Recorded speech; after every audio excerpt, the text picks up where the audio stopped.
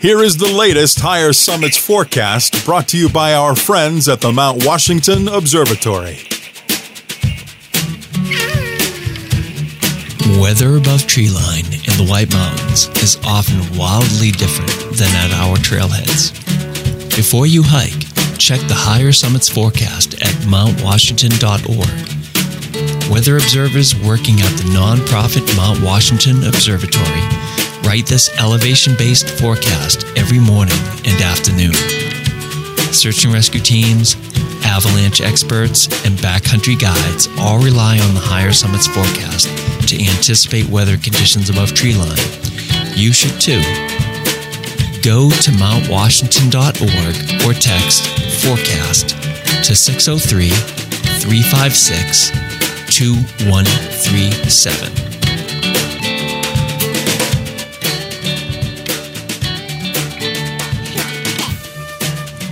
And here is your forecast for Friday, February 9th and Saturday, February 10th.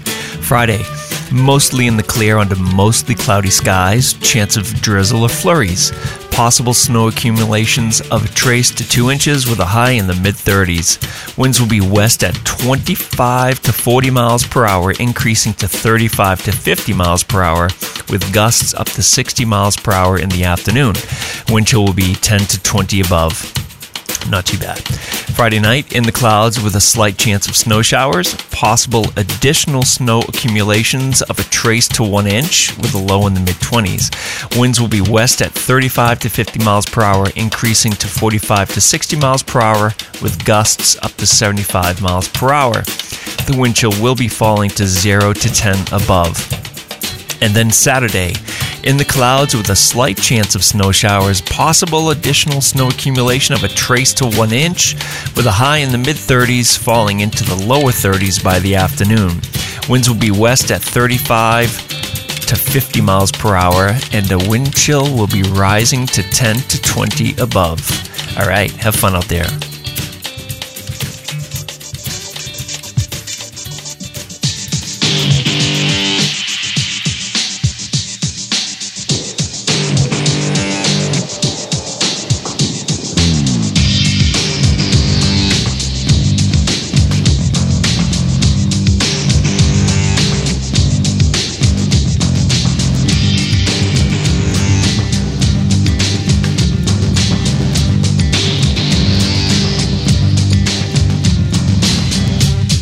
Broadcasting from the Woodpeckers Studio in the great state of New Hampshire. Welcome to the Sounds Like a Search and Rescue podcast, where we discuss all things related to hiking and search and rescue in the White Mountains of New Hampshire. Here are your hosts, Mike and Stump.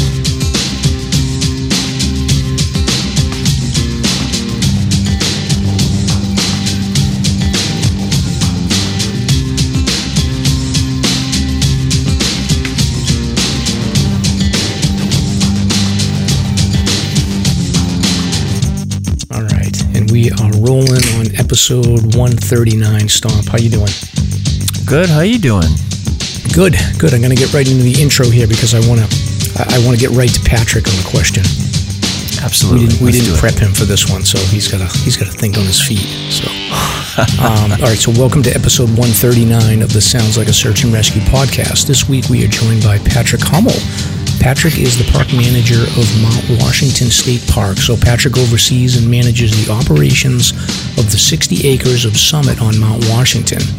Patrick has previously worked as the supervisor of the New Hampshire State Parks Volunteer Program, and he has also worked as park manager at Monadnock State Park. So he's got a lot of experience and knowledge of the operations, maintenance, and logistics of maintaining the summit infrastructure, as well as working to coordinate across the various stakeholders that work together to manage all the visitors that and the visits that happen on Mount Washington.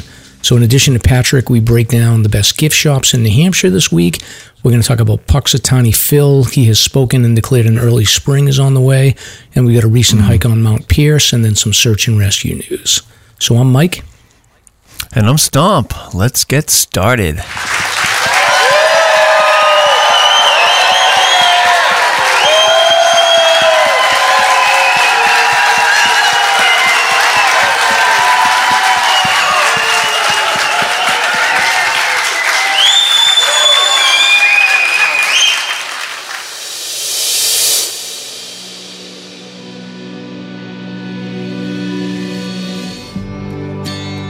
This is Ben Pease from Hiking Buddies. We are a 501c3 nonprofit committed to reducing avoidable tragedies through education, impactful projects, and fostering a community of support. You can find out more at hikingbuddies.org. We wanted to say thank you to those who have supported our mission, and most importantly, say thanks to those who speak up, who ask questions, and who are willing to provide guidance and assistance on the trails when needed. You embody what it means to be a hiking buddy. And now, for all my newer hikers out there, here's this episode's Hiking Buddies Quick Tip.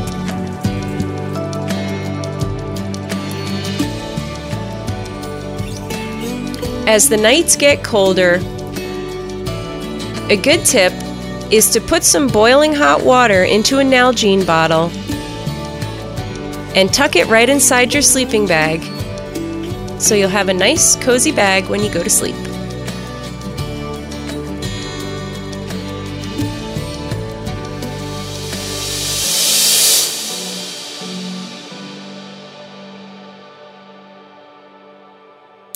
All right. Thank you, Hiking Buddies. That was great. Thank you, Hiking Buddies. All right, Patrick. So I didn't prep you for this one. This is a late edition, but I wanted to just hit you with a question right away. So on behalf of the hiking community, so I'm the official spokesman for the hiking community. So one of the common topics of hikers, especially in the summertime when we hike Mount Washington, and we've worked our butts off to get up there. We get up there, and then there's that line of people from the auto road and the COG waiting in line. Who do we need to talk to get our own special Mount Washington Summit sign so that only we're allowed to take photos? Well, Mike, first I want to thank you for your service in representing the hiking community as a whole in New England. It's an honor. The community's represented well, so thank you. I have to say from afar, in tracking social media and the conversations and suggestions going on, the topic of the summit sign is not lost on us, to the point where we had a little staff costume party for our last weekend. We kind of brought Halloween to the summit early this past year, and one of our staff dressed as the summit sign, and That's clever. recommended an addition to adding a hikers only tag to the summit sign. Listen, the hikers do not have to wait in line for 7 months of the year. Of course, it's not the 7 months that most are up there, but there's one summit. There's one summit. There's one top point in New England, and so thus there's one summit sign. And I don't foresee us changing how we approach that at the state park. The summit sign, the summit's in the state park, is probably the most photographed sign in the Northeast. There's high demand for it. As far as I'm concerned, It's the ultimate democracy up there. And it's a reflection of the fact that for the state park and for me as the park supervisor, that there's no viewpoint in regards to how people got up there. If people arrived via the train, the auto road, or by foot, there's nobody has any entitlement or right over anybody else to that sign. It's first come, first serve, let's say. So, really, and I know, hikers, and I'm a hiker myself, and I understand it, and I understand the culture shock in a way of spending all day in Tuckerman Ravine or Ammonoosuc Ravine and stepping foot into a little city. And what that kind of looks like. But the summit sign is, we just allow people to take whatever approach they want to up there. If there are people waiting in line and they see a hiker and they want to let them go in front of them, great.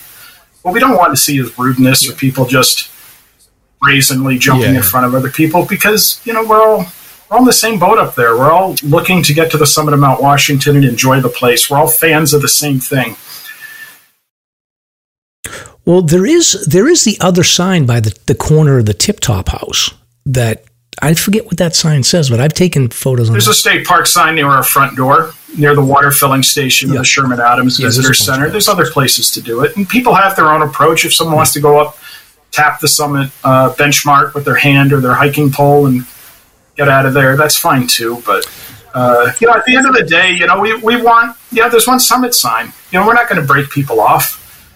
And if you really want to get down to it, the folks of the came up on the Cog Railway have 60 minutes on that summit. There's a lot of lines. There's lines to the bathroom. There's lines to food service, lines in the museum. If you want to prioritize based on available time, maybe the Cog passengers should have their own. And if you're a day hiker, if you came up Tuckerman Ravine, are you going to relent to somebody who is an AT through hiker? Say, hey, I hiked from Georgia to get to this sign. Honestly, Stomp made me ask that question. I didn't really care. No, I'm glad you asked it because it comes up a lot, and I get it. And I get, that you've slogged all the way to the top of Mount Washington, and it's the highest point in the Northeast. It's not an easy day, whether you're coming from Georgia or just from Pinkham Notch or Ammo or if you're doing a traverse. But it's an understanding of that's what you're walking into. When you get to the top of Mount Washington, you shouldn't expect anything different. It's been the same since the 1850s, and it's not going to change. Yeah. Hike Jefferson or Adams if you want that. There's every other peak almost, maybe aside from Cannon. Yes. So we have one peak to share it. I like that. And I'll tell you, I haven't always worked at Mount Washington, but I've hiked for a long time, and I've gone through some evolution myself. And the concept that just because a family or a person drove to the summit or took the Cog Railway means that they have less value or entitlement to be there to enjoy the place is ludicrous. It's a bad angle, and I don't really like it. And I've talked to a lot of people on the top of that mountain. I've talked to folks who used to hike that mountain a long time ago. They can't do it anymore. But you know what? The Auto Road and the Cog Railway give them avenues to come back, to share in the memory of their times as hikers. I think hikers have to remember that there are people in that line that might be in flip-flops that are part of the same community. And in fact, in some ways, we're up there a long time before them, that just wanted to be able to get back to the summit of Mount Washington again, to share it with their grandkids, to talk about their hiking days, to reminisce. It's a really interesting and important mix of people up there. And, to argue, because you got to wait a little while for a summit sign picture that you're going to have to wait for. It doesn't push the needle for the people who manage the summit, and for me as a manager to start breaking things up. It's like I said, a democracy. You get up there when you get up there. You get in line when you get in line. If you want it, it's optional. There's not a lot of other summit signs to take pictures with. No one's demanding summit signs in other locations. It's just there. Yeah, speaking of democracy, Mike, who elected you to represent the hiking community? I did. I'm going to have to ask for a removal. I don't know if you're... I don't know. You were unelected. This is not cool. This is not happening. I can already tell Mike's doing a good job because he's hearing me out and he's letting me go too long on this rant. Well, no, but it's good because it's a question that comes up all the time. So it's great to have an answer. And I think we talked about this last week a little bit around the fact that I go back into, I'm a history buff, and I do think back to when the Cog was started up, and I made this point is there was a lot of conservation efforts that went in to the White Mountains and establishing the White Mountains as a national forest in the early 1900s. And I suspect that a lot of the people that were involved in that probably made their way up via the Auto Road and the Cog and realized the majestic beauty of that. It wasn't all just hikers. It was religious leaders, political leaders, all kinds of people came from the conservation effort, and I think they weren't going to all hike up. So it is something to remember that accessibility and getting people up on top of Mount Washington is critical for the history of how the whites were created in the first place. And the future. Let's not lose that. The accessibility of Mount Washington, and as Andy Villain pointed out last week and others, if the Cog Railway and the Auto Road didn't exist now, they wouldn't be put in. We know that. But they're there. They've been there since the 1860s. And they're a part of the mountain's living history. But the accessibility that they've provided have given people who wouldn't otherwise have access, whether it was through physical ability, time, people who are visiting the mountains. It gives them an ability to get to the summit of Mount Washington as an alternative to an all-day hike, which is not a beginner's hike. Let's not forget that. And the ability to connect with the location, to connect with our mountains. You know, Mount Washington has provided an avenue for people from all over the world to come to New Hampshire and to leave with an appreciation of the White Mountains. That creates bonds, that creates relationships, and it creates future advocates. When these mountains are in need, there's going to be that base. And I believe that part of the availability for people to come to the summit of Mount Washington and share in the experience and the awe and to learn more about it is an integral part in the ultimate long-term protection of the White Mountains as a whole. Yeah, I agree. And just going back to the sign for a minute, the other question I did have for you is, what is the typical what's the lifespan? Because it gets so much traffic and it has to go through the winter. Is it like every year you replace it, or is it every couple of years? We have a stash of signs. So it's a typical rotation where we have one sign out on a post now that's facing the Sherman Adams building. There's no point in having a west-facing sign up there in the wintertime. And there's not a lot of demand outside of the people that get up there by foot. And so that summit sign that's up there currently will stay there until the spring, when we're getting close to opening sometime in mid-May, at which point it will come down, be brought inside. We have 2 other summit signs that will go up for the summer. And essentially the signs that are not out on the post currently will be brought inside to be touched up, rehabbed, fixed until we can't fix them anymore. And then we'll put new ones up. And how are they? I've never even looked at this, but are they mounted on like a metal reinforced pole, or how exactly are they mounted on there? I didn't even think to look at. Yeah, the summit sign is bolted into a wooden post, and that post is anchored in the summit rocks with cement. The summit sign over the last few years had kind of gotten a gradual lean, and this past spring, prior to opening, we had an afternoon up there where the post was removed so that it could be reset. And there was actually a few hours where there was no summit sign at all.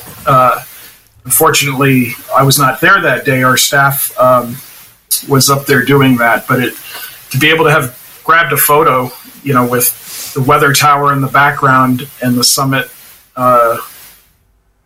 without a sign would have been kind of a cool, unique photo opportunity. But it was reset. The sign post is as straight as anything gets up there at this point. It'll gradually lean, I'm sure. The winter sign does get beat up a lot more, and you would probably not be surprised to hear that. But it's hikers that end up doing more damage to that sign than the weather, and that is usually ice axes and other devices scraping the front of the sign to get the rime and the ice off so that the lettering is exposed. We see the winter sign beat up a lot more by people than the weather. Wow. And do you know, is that the original, is that always been the summit, or do you know through the construction of like the Sherman Adams building, and has the summit moved around over time?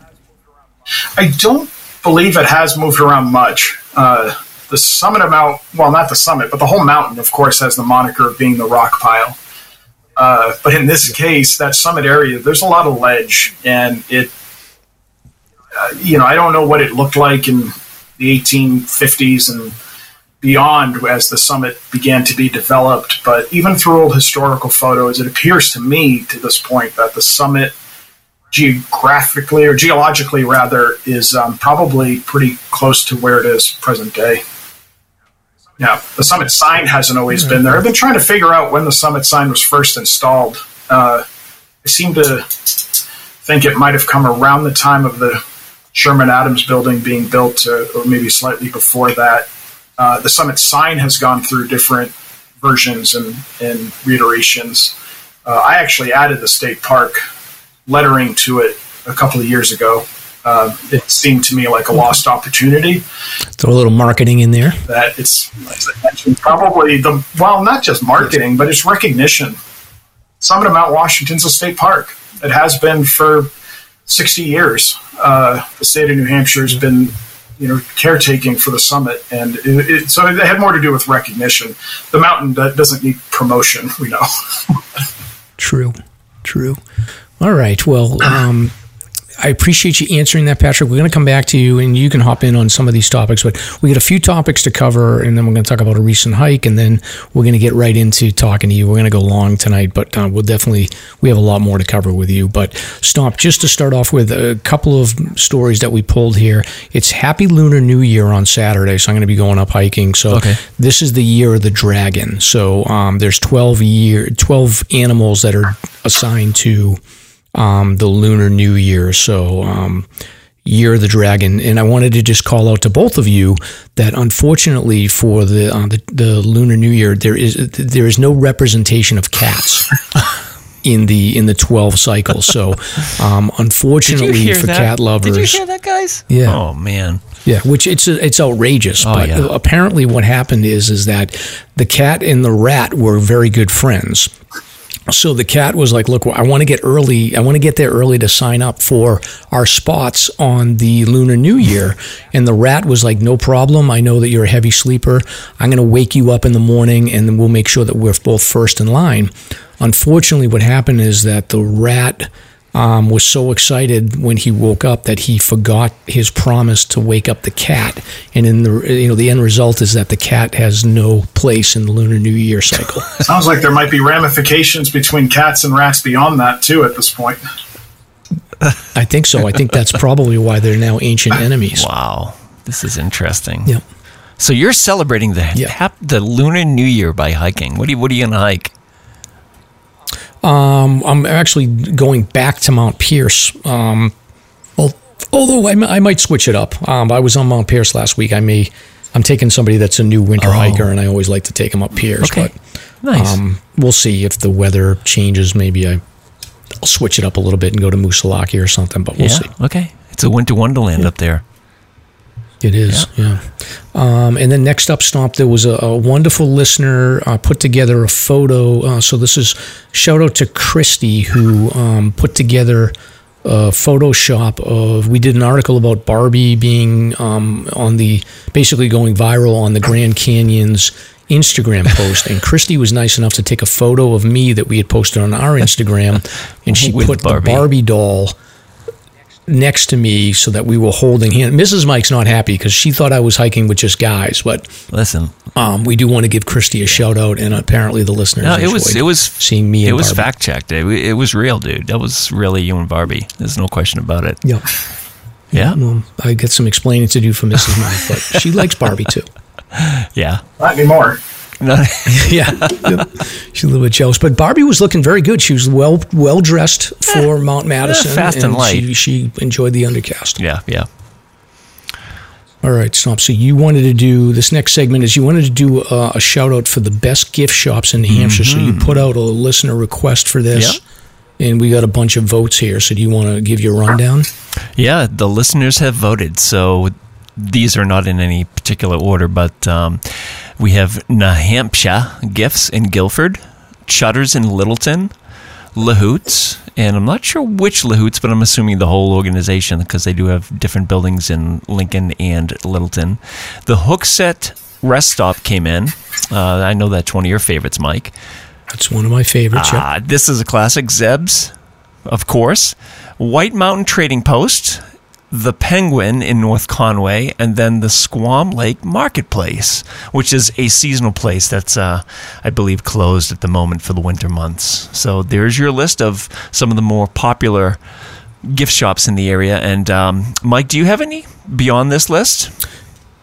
So I had written down, so I had Zeb's. I called out the 5 and Dime store next door to Zeb's, which is nice. The kids always like that. You could always get like a good harmonica or a kazoo in the 5 and Dime store. Yeah. And then I had the Penguin, I had the Common Man Rest Stop and Hookset, and then I'm I'm a Route 16 guy, Stomp, over in Freiburg, Western Maine. Correct. So I'm not in New Hampshire, but I called out the corn store in Bridgeton, Maine, or we call it the Con store. Okay. In Bridgeton, Maine, and then Rennie's in Bridgeton as well. Okay. And then there is a nice little gift shop that I don't know the name of, but it's in the Naples, Maine Causeway. And then the AMC, the Pinkham Notch, Highland Center, and then shout out to the Summit gift shop as well in Mount Washington. Copy that. Yeah, I listed Mount Washington as well. But Indian Head Gift Shop on my end for their awesome gift shop. It's like all this crazy UFO stuff. And then Sunburst Trading Company in Woodstock as well. And those are my faves. How about you, Patrick? Any things we missed? You have a very good list. I think the listeners did a pretty solid job putting some good suggestions forward. I think so. I think I'm partially biased to the Mount Washington State Park gift shop at the Summit, largely because that's what keeps the Summit running and helps give me a paycheck. But it's only available five months out of the year. But certainly, there's always the availability on the New Hampshire State Park webpage at nhstateparks.org to pick up some Mount Washington gear and other gear from around the park system for some online sales. I do have a family in North Carolina, and certainly I stop at Zeb's before I go down there for my niece and nephew. Helps make some more unique and less overly corporatized candy selection available to them that they seem to appreciate. Excellent. Yeah, I like the candy at Zeb's for sure. I like the soap too. I like going to that back corner and smelling all the soap. I've never bought soap, but I'm always like, oh, what is this? Yeah, totally. Treating it like a Yankee candle, huh? Yeah. Yes, yeah, exactly. All right, Stomp. So next up, we've got Puxatawny Phil. So this is a groundhog that lives in Pennsylvania, and he is essentially the arbiter of whether or not we're going to have an early spring or a late spring. And each year during Groundhog Day on February 2nd, he is taken out of his. I think he lives in a groundhog pen or something, and he's taken out, and then whether or not he sees a shadow. What is the rule, Stomp? I'm like 50s, and I don't know the rule of the groundhog. Is it when he sees a shadow or doesn't see a shadow? What's happening here? If he doesn't see the shadow, that means it'll be an early spring. If he sees his shadow, he hides, and that means that it'll be a lengthier winter, from what I remember. And then what happened this year? He didn't see the shadow, correct? Yeah, he didn't see a shadow, so it's going to be an early spring. Early spring. Yeah, that makes a lot of sense, right? We'll see. We'll see. I did read today somebody was speculating that we were going to have an early spring, and then someone else just said that we're in fall spring and that second winter is going to be on its way, and then mud season will come along. So we'll see. Yeah, we will see for sure. And then a follow-up story to Puxatawny Phil. So the PETA, which is the People for the Ethical Treatment of Animals, they are pushing to replace Phil. They want to retire Phil and replace him with a giant coin. Whoa, like flip it? They flip the coin, see what happens? Yes, yeah. Same effect, I guess. Yeah. Huh. So I don't know about that. Interesting. And then next up, Stomp, we've got our friends, the Waterville Valley Athletic and Improvement Association, are having their winter social soon. Yeah, looks fun. We'll include this in our show notes, and so you can book. What is this all about, Stomp? Are you going? I'm not sure. I will be guiding, so I'm not 100% sure, but this is Saturday, February 24th. It begins at 4:30. We will provide the link, and you have to reserve online, and then you can pay at the door, but they have a guest speaker, Dr. Rick Vandepol, who will be speaking, and it just looks like a really nice time to socialize and get some education from Mr. Vandepol, who apparently promotes biodiversity conservation in New England. So that should be a really interesting time. Again, it's February 24th, and we will give you the link so you can check it out. And that's right here in Waterville. All right, Stomp. So next up, we got a listener request. This is listener Instagram handle InTheWoods29. We have a recent hike drop where we do like a back and forth around the fact that we're 3,500 feet up on a mountain. Lost. We're 9 miles from the car. Yeah, we're lost. So the listener was asking, like, where exactly are you if you're 9 miles away from a car and 3,500 feet of elevation? So Stomp was asking me, and I said, I don't know. I mean, I took a couple of guesses, but what did you come up with, Stomp? Well, I mean, in the summer, there are a few places that are that deep that would not have like an escape route, like a plan B, for instance. But the one that I came up with is right below Bondcliff. As you're heading back towards Lincoln Woods Road, at the hairpin, that's about 3,500 feet, and that's about 9 miles out. I think in the winter, if the roads are closed, another one that came to mind was somewhere near like the Shoal Pond region, but mostly in the Pemmy. That's as deep as you can get, I think, around here. I can't think of any other spots that would cover that bit of data. Yeah, you know what I was thinking was maybe like the Weeks. The Weeks. On like Kilkenny Ridge or something. In the winter, yes? Yes. Yeah, I would agree. Yeah, that's true. I was trying to think of places, though, without like a spur trail that you could dive out on. But if that were the case, that would be close, too. So there you go, people. That's where we are in that drop. We all know that hiking a mountain can be hard at times. So here's a corny dad joke to help you get over it. Ba-dum-bum. All right, Stomp. Well, this is the part of the show. I think I'm going to skip a few things here, Stomp, but this is the part of the show where we do the dad joke. All right, what you got? What is an astronaut's favorite part of the keyboard?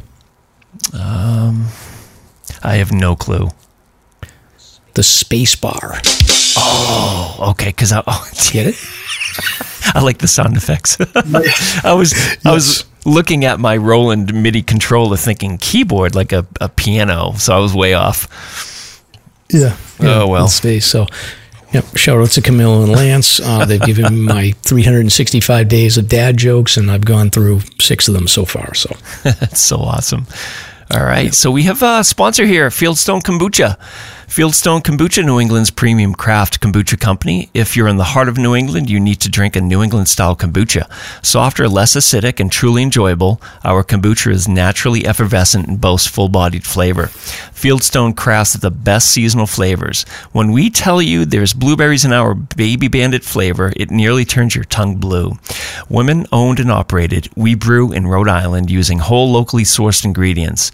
Fieldstone Kombucha is the perfect replenishing drink after a day on the slopes or a trek in the woods. It's chock full of probiotics and healthy acids to keep you in top form. Find us at Biederman's in Plymouth, Mad River Coffee House in Campton, the Concord Food Co-op, and more.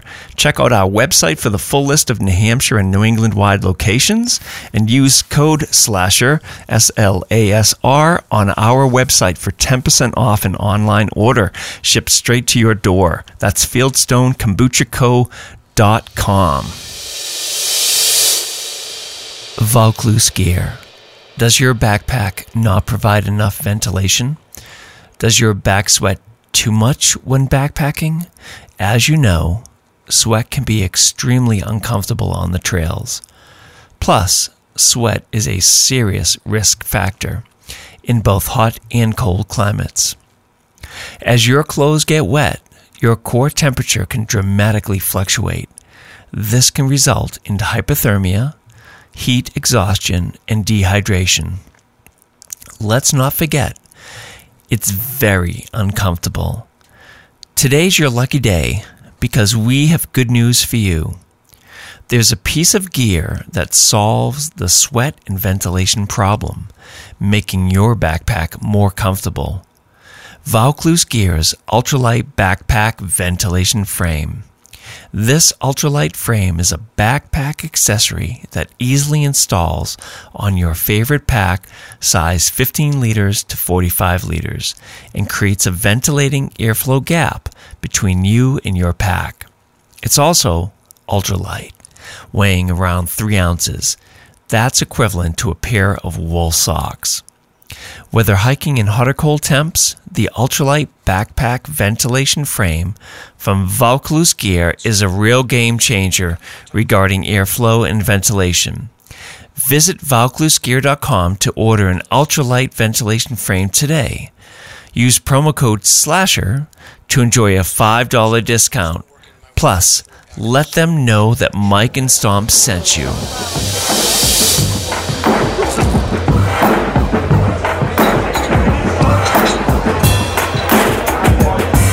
Hey, hold my beer. It's time to find out what Mike and Stomp are drinking.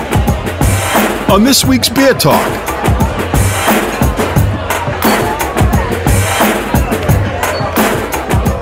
All right, Stomp, are we at the part of the show where we do beer talk? Yeah. Excited. Feels like a Friday, doesn't it? It does. Yeah, well, I mean, for listeners, it's Friday, but it's a Thursday. Yeah. What you got? So Stomp, I'm still working my way through the 4-pack of Small Change Brewery's A Little Rain American Pale Ale. Okay. So it's pretty good. It's a beer. Good stuff. I've got one of these guys. I like this company here. So this is it's called Bombshell. It's 8% Imperial Blonde Ale, and it's by the Greater Good Imperial Brewing Company. And it's a blonde. I don't even know what that is. So it's bright and citrusy. This 8% blonde features a mild maltiness and subtle notes of pineapple, melon, and zesty tangerine, and a little bit of citra. There you go. It's pretty tasty. Very good. And Patrick, are you drinking anything, or are you just having some water tonight? No, thank you for asking. Even though it's middle of the week, I use this certainly as an excuse to crack one open and enjoy tonight with you fellas. I came prepared. You had to have a 6288 from our friends at Tuckerman Brewing, and it is winter, so stout season for me.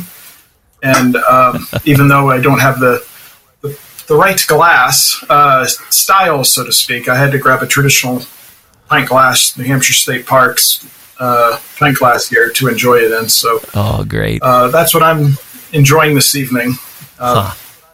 Beer I call a hobby. Yeah.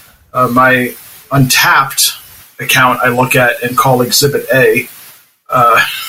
It kind of guides my beer choices. But yeah, I figured I'm on with you guys here to represent the summit of Mount Washington in the park, so a 6288 stout would be fitting from our friends at Tuckerman Brewing. Now, where do you get those glasses? Can you get those glasses at the... So this particular glass was issued for the First Day Hike, which is an event that is now in all 50 states. Just passed. It happens on January 1st, but it's an initiative to get outdoors on the first day of the year, being January 1st. And while New Hampshire wasn't the first state to engage with the First Day Hike, actually, I believe Massachusetts might have been the ones that broke ground on that. But for New Hampshire State Parks, we hosted our first ever First Day Hike many years ago at Monadnock State Park. And it is an annual tradition at many of our state parks throughout the state where we host guided hikes in different parks throughout the state on January 1st, and that pint glass was a giveaway a couple of years ago. One of the years, then I've continued to take it. So it's in the cabinet, and I don't know. There's something to be said sometimes on certain days looking at your employer's logo with an alcoholic beverage. You go, you know what? This is a good pairing. This fits. Yes, exactly. Very good. Well, I gotta remember to go over to Tuckerman Brewing and get some more. But that's a good call, Patrick. So, all right. So this is the part of the show, Stomp, where we're going to talk about recent hikes. So, I know you're in snowmobile season at this point, so you're not really getting out there. But did you ride this weekend? Yeah, it was a great weekend. The weather was really nice, and despite the lack of snow, it's really not that bad out there. I actually got to take out a tour of listeners. Lee and a bunch of her friends came out, and we had several sleds ripping around the mountains, so that was really cool. And That's about it. So I'm looking forward to another great weekend, and apparently some more listeners are coming out this weekend. So we'll find out about that on the next episode. What area did you ride in, Stomp? Excuse me? I was just wondering what area that you went out in. Oh, we do Jefferson Notch. So I work out of Bretton Woods, and we go from, the Twin Mountain town trails all the way up to the North Country, up into Gorham, Berlin. So it depends on the time allotted to us, but all over, right in your backyard, essentially. Yeah, that's great.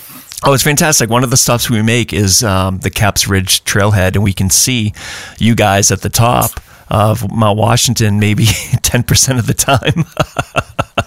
It's always socked in. Sounds right.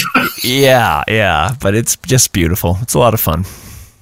Excellent stuff. Well, I did my plans got a little turned around, but I did a hike with our friend Nobby, and we were planning to just do a loop of. We were going to go by the Mizpah Hut and then skip Pierce and then go over to Jackson. And I had bought a new butt sled, so I wanted to test that out on the trails. So unfortunately, we got turned around. So we started a Crawford Path extension, and Nobby was like fiddling around with all his gear when we were in the parking lot. He couldn't find a pair of his liner gloves. So I noticed, like, as he was fiddling around, he had his heavier, thick gloves hanging out of his pockets. And I even videotaped it, and I said, like, that's going to be a problem. And sure enough, about a mile in, he had dropped not even a mile in, he had dropped his, like, $60 nice gloves. So by the time we got up to Mizpah, he had told me, like, oh, Mike, I think I dropped my gloves. And it was a Friday, so it wasn't very crowded. And I knew immediately. I was like, well, what do you want to do? He's like, well, let me think about it. And I said, why are we pretending? You're going to go back and get that glove. So we got to Mizpah, and we had to put snowshoes on because it was getting a little wind blown. And sure enough, Nobby's like, yeah, well, let's get the glove. And I said, of course you were going to get the glove. I said, why did you even think twice?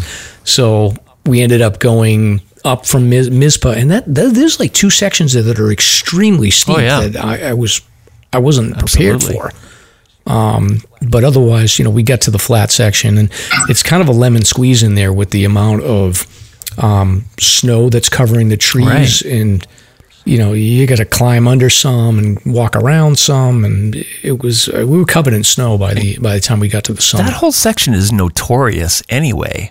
I've never been there, but I've heard so many stories about people getting either in trouble in there or lost in there or whatever. And then to see your video or Nobby's video, I was shocked. I'm like, wow, it's absolutely beautiful. But I can see, is it like boggy, or it's got to be a drainage to some degree, right? I think so. I think there's some wet spots up there, but it's just mostly just like it's a narrow trail, and the snow just sticks up there. And the trees just kind of fall in on each other. And I was on my knees crawling with snowshoes and stuff, but it was only a small section, maybe a quarter mile or so. Amazing. It reminded me of Mizpah. Always looks like the Overlook Hotel from The Shining. Yeah. With the big snow banks coming up the side of the walls.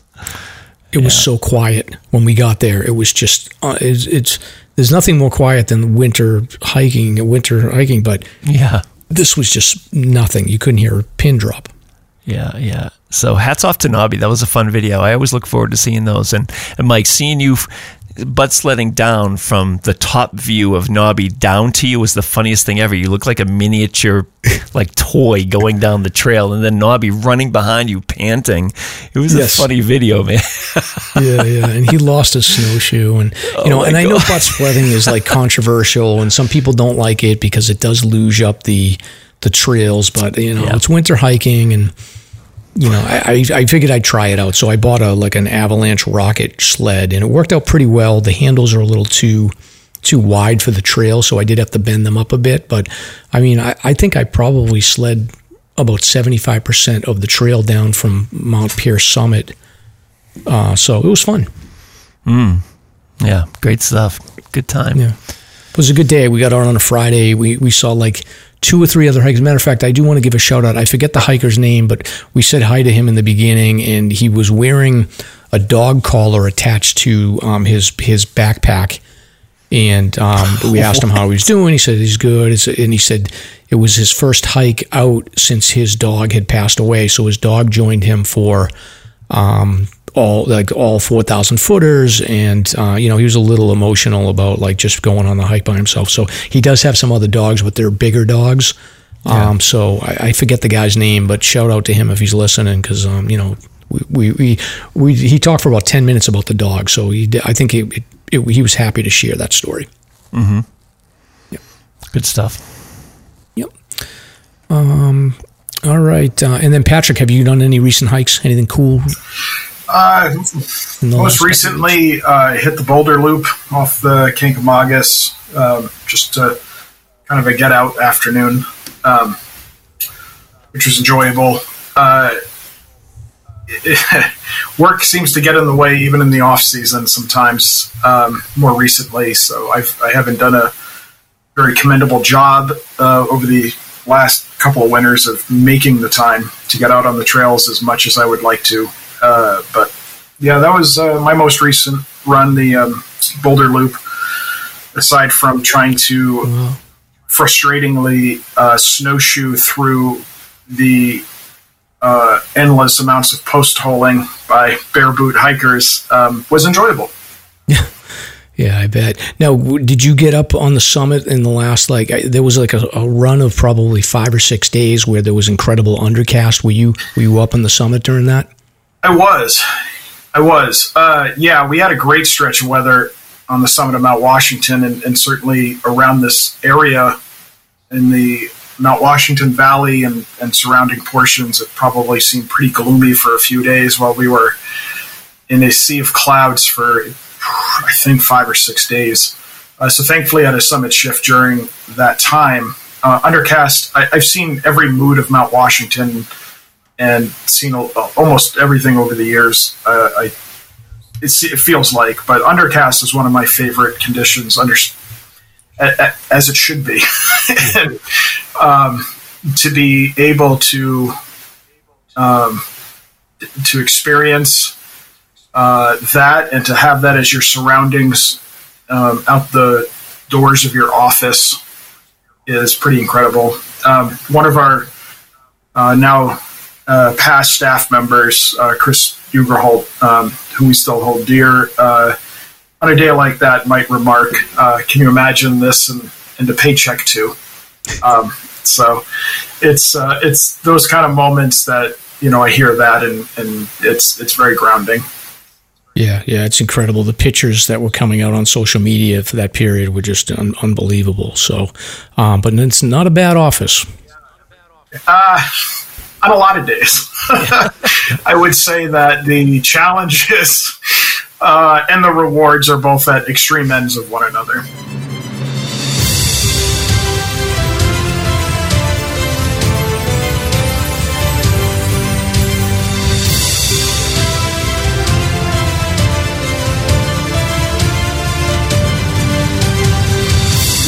It's time for Slasher's Guest of the Week.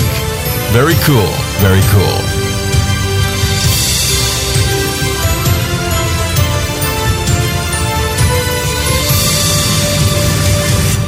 All right, well, we're going to get into your official segment here, Patrick. So, Stomp, why don't you kick this off? And, how did you guys connect? So you've been wrangling all these great guests lately. So do you want to kick it off?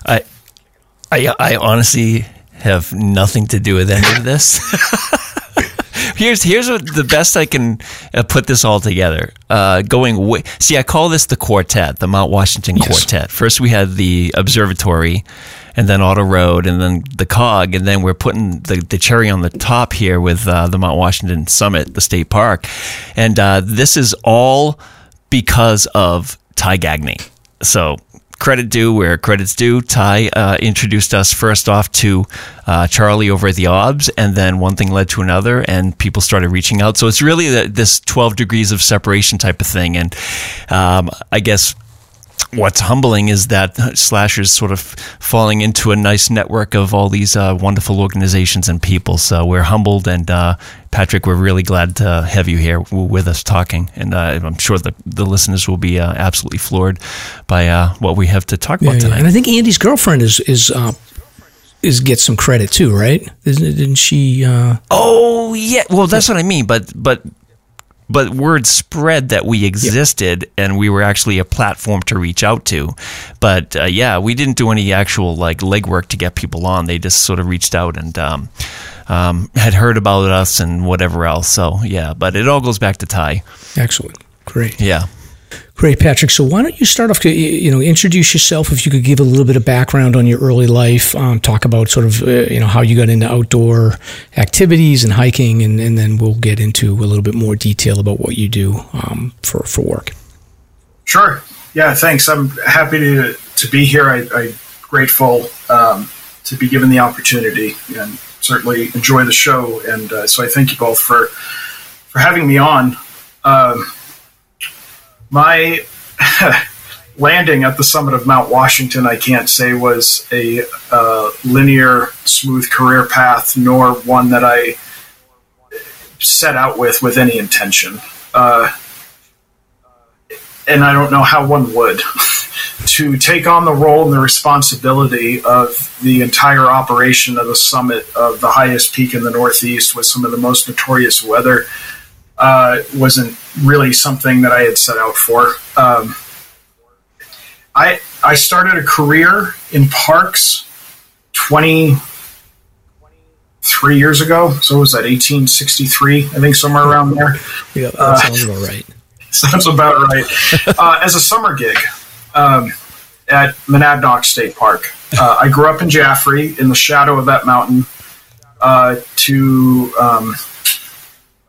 with no upbringing in the outdoors. My parents are from Brooklyn. They felt that being in the Monadnock region, having Mount Monadnock in the background was nice. They couldn't imagine why anyone would want to walk up there. And so my upbringing didn't really have a traditional New England upbringing in the sense of, I want to say an appreciation of, but really just being pulled into the outdoors. I didn't grow up camping, hiking, or anything else. And it was that mountain, it was Monadnock, that really not only brought me into my career path in the park system, but really into my love of the outdoors. And it was a story and a trajectory of discovery of self. The mountain was in my backyard, not literally.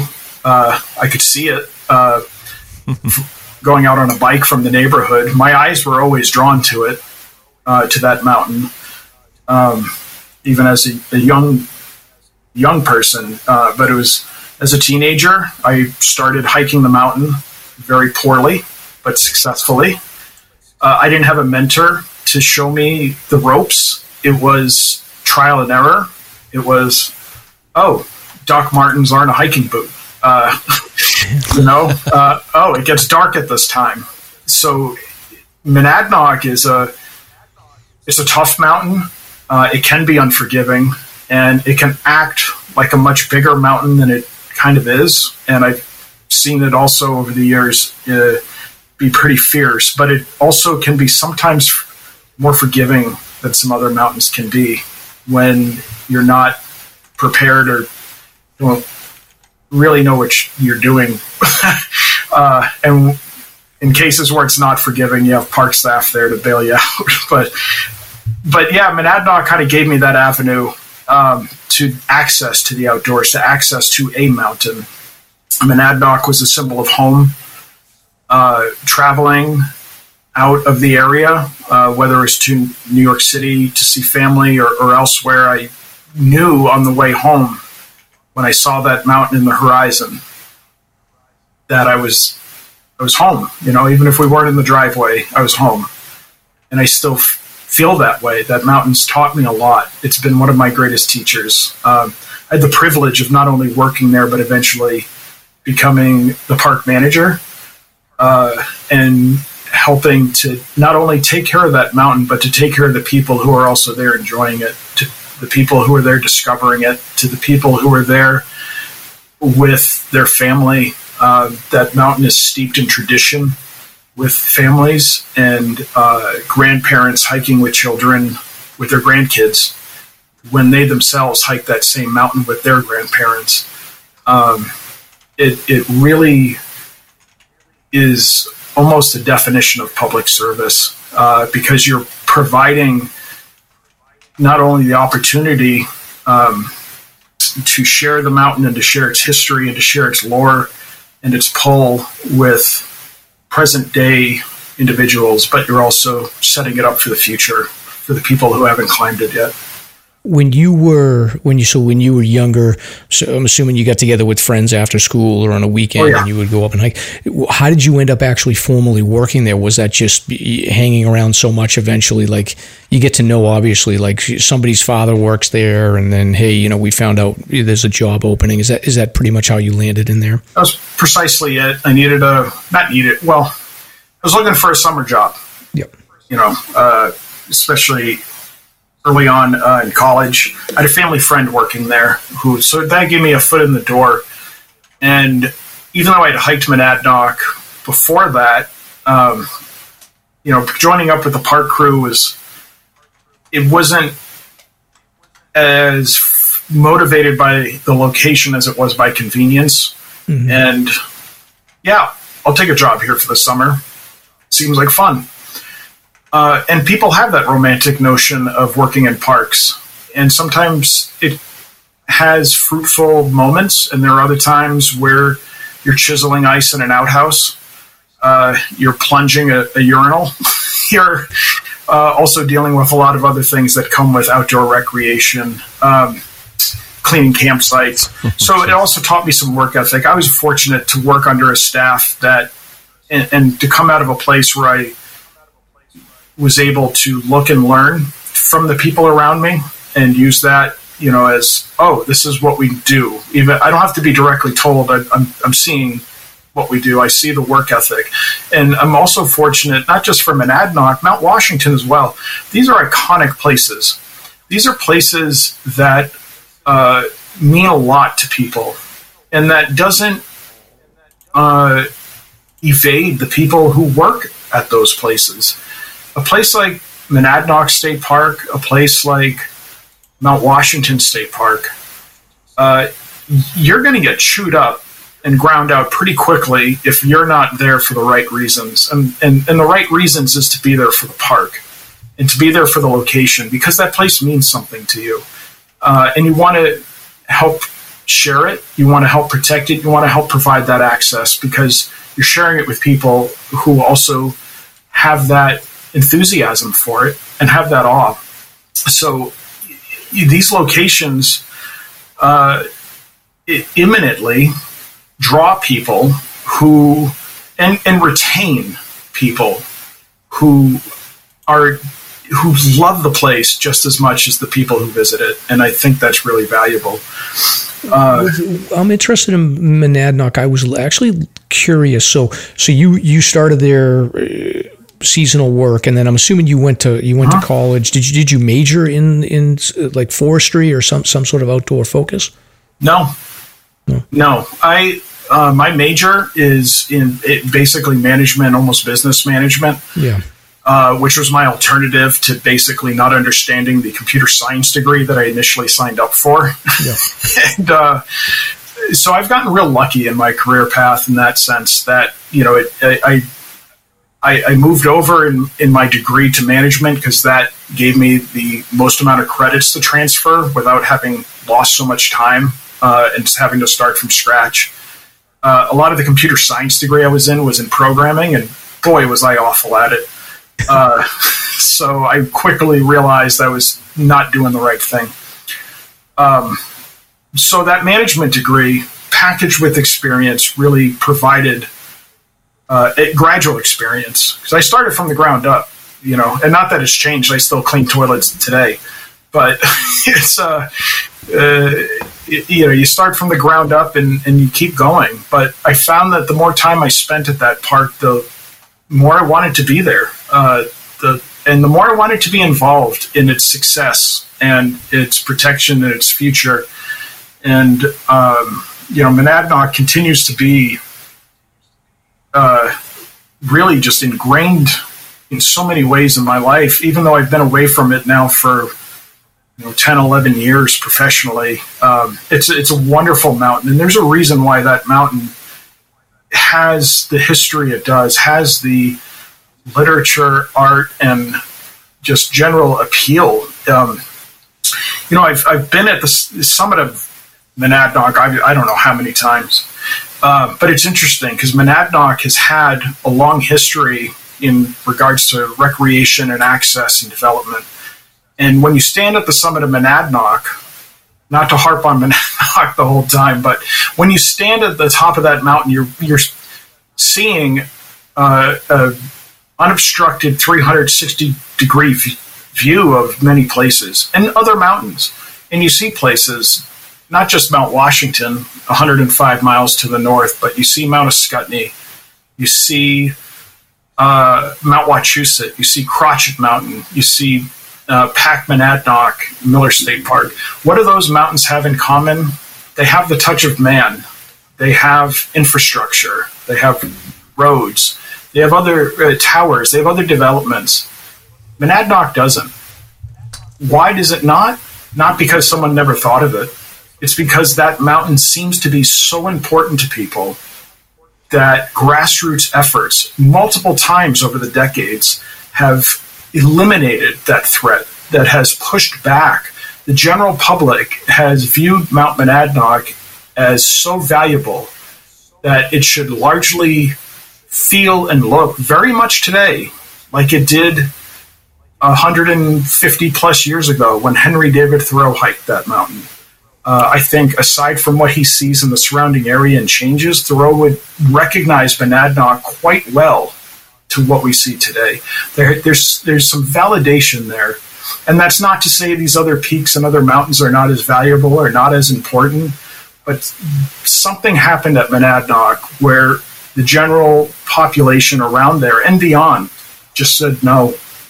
And I think that is important. I think it's valuable. And it's almost comical that I have that opinion based on where I work today.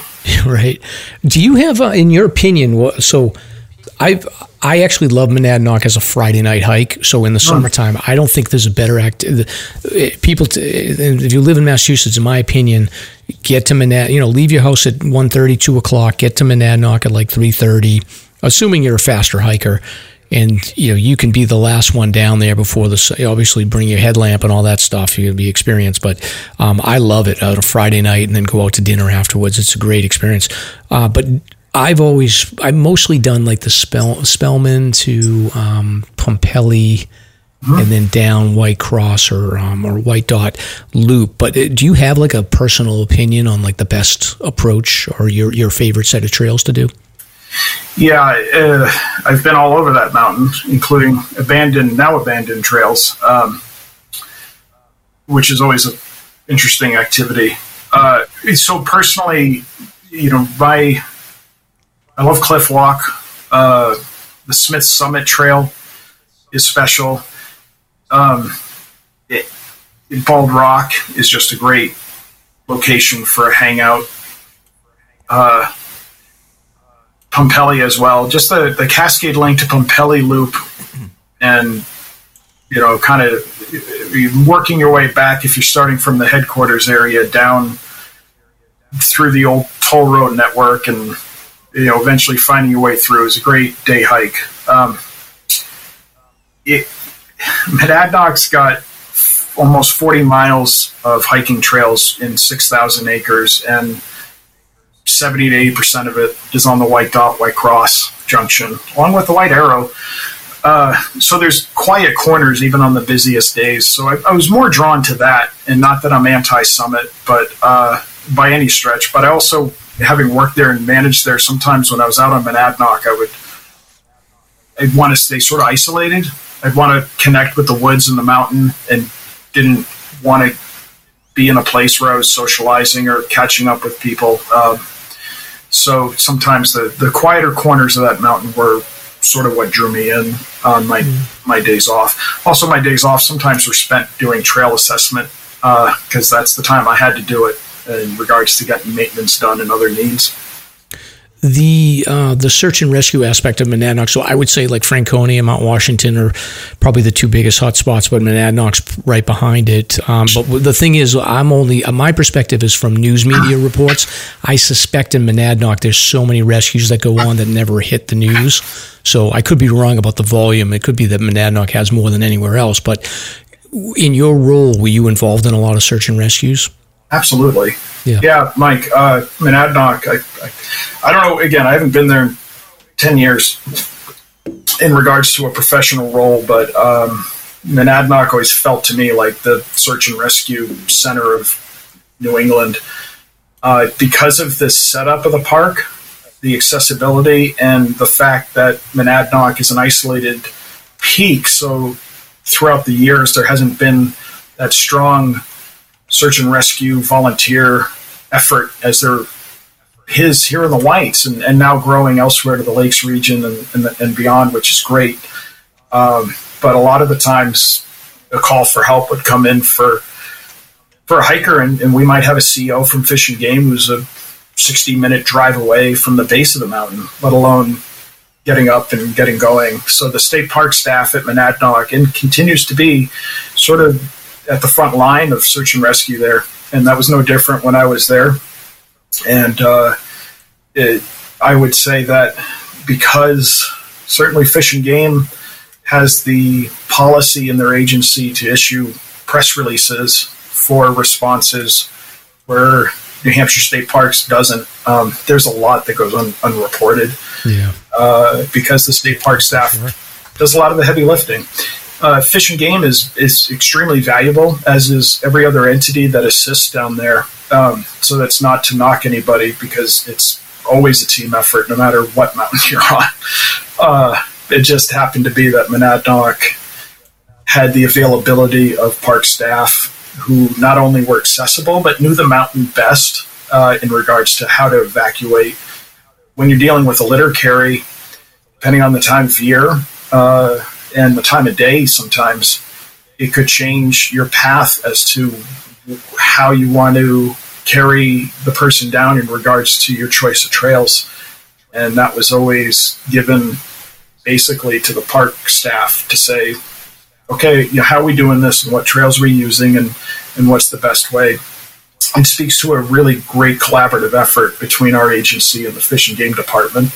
And I had a lot of experience there with that, and I bring that to Mount Washington and our staff's involvement in the search and rescue community on the rock pile. The White Dot Trail, that's got to be a horrible place for people to slip and fall when it gets wet, especially because you've got a population that you've got a big population of people that are not hardcore hikers. They may get pulled there by a friend. They may not be experienced going down those sort of chimneys that you got to go down. Did you ever think of like potentially doing some sort of more drastic trail maintenance where, like, carving steps into that section, or trying to limit some of the steeper parts of that trail to make it, even putting rebar or something like that? And I know we always hate to talk about that. We want to leave nature natural, but the amount of rescues there, it seems like that might be a potential for, putting in some mitigating features. You could. Yeah. Monadnock's unforgiving in some places. It has, it's only 3,000 feet. That mountain is a challenge, and certainly with a litter carry it can be. And there haven't been sections, in my experience, that we've altered strictly on a search and rescue component. We know where I've done enough litter carries on that mountain, as have some others. We know where the challenging portions are, and we kind of have our methodology down through certain ledgy sections with belays and other things. We also have problems areas where people fall that we do our best to maintain, but ultimately are more susceptible to people losing their footing. I used to joke that Monadnock was the home of the underprepared hiker. I don't know if that tradition's changed much, but accidents happen to all of us. However prepared we want to be, it happens. But we've had certain times where we wanted to station our responders or mountain patrollers in certain trail sections just to keep an eye on people in problematic areas. Monadnock has benefited since I've left as a lot more focus on trail maintenance, more resources, not necessarily just focus, but resources to be able to tackle some things. Monadnock Trails Week continues to be an annual tradition in conjunction with the Society for the Protection of New Hampshire Forests. 5 days of trail maintenance on Monadnock every year that we do in conjunction with SPNF, and there's other resources that have been going down there. And I'm happy to hear that. You know, I don't want the staff or the management at Monadnock to have to necessarily go through some of the same motions and hurdles that I had to during my time. The whole point is to try to set the place up better for the next person, so that, you know, they have less challenges than maybe you had, but the challenges will never go away, and some of them will continue, and that's, you know, carried me forward to how I view Mount Washington as well, and how we manage the summit. It's not with an eye just to make it through and tread water every day. It's also how can we improve the summit, the access, the experience for the people who haven't arrived yet. Yeah, and then so with your work at Monadnock, you eventually transition into a different role. Can you talk about like the transition between Monadnock and then getting to Mount Washington? How did that happen? That transition for me, so I left Monadnock in, like I said, I think 1862. I think in 2014, and then I took on the role of the volunteer program for the New Hampshire State Park System and managing that program, which was really almost resurrecting it and repairing it. Our agency lost a lot of relationships around the state, particularly with some friends groups, because we did not do a good job in supporting them. And there were a lot of places around the state where friends groups, I don't want to say took over, but you know, they were essentially feeling like they were managing properties that our agency had a responsibility for. So in my role at that time, I moved out of park operations and into more of an organizational relationship role. And I had to step into some scenarios that people had no interest in seeing me or our agency, showing up to friends groups meetings, wondering why I was even there. There was a lot of relationship repair to do, and that takes time, and that takes trust building, and it's important to not get into a struggle at that point with organizations and groups. It's important to try to align yourself with them, because, you know, why are they there? Why are they giving the most valuable time, the most valuable thing they have, which is time, dedicated to certain properties? And it's because they feel about it like I do about Monadnock and that I do about Mount Washington, because we have a tremendous bond with these natural locations. They mean so much to us.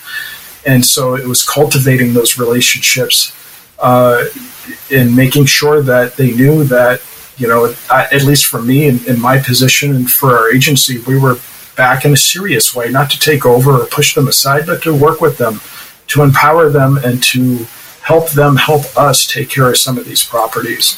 Yeah, and I think the listeners, maybe you can explain this better than I can, but like I hate to use the word jurisdiction because it sounds so official, but maybe stewardship's a better example. But there's 70 plus New Hampshire state parks, and then you've got the national forest, and then you've got local communities that have a stake in, you know, their local town forests.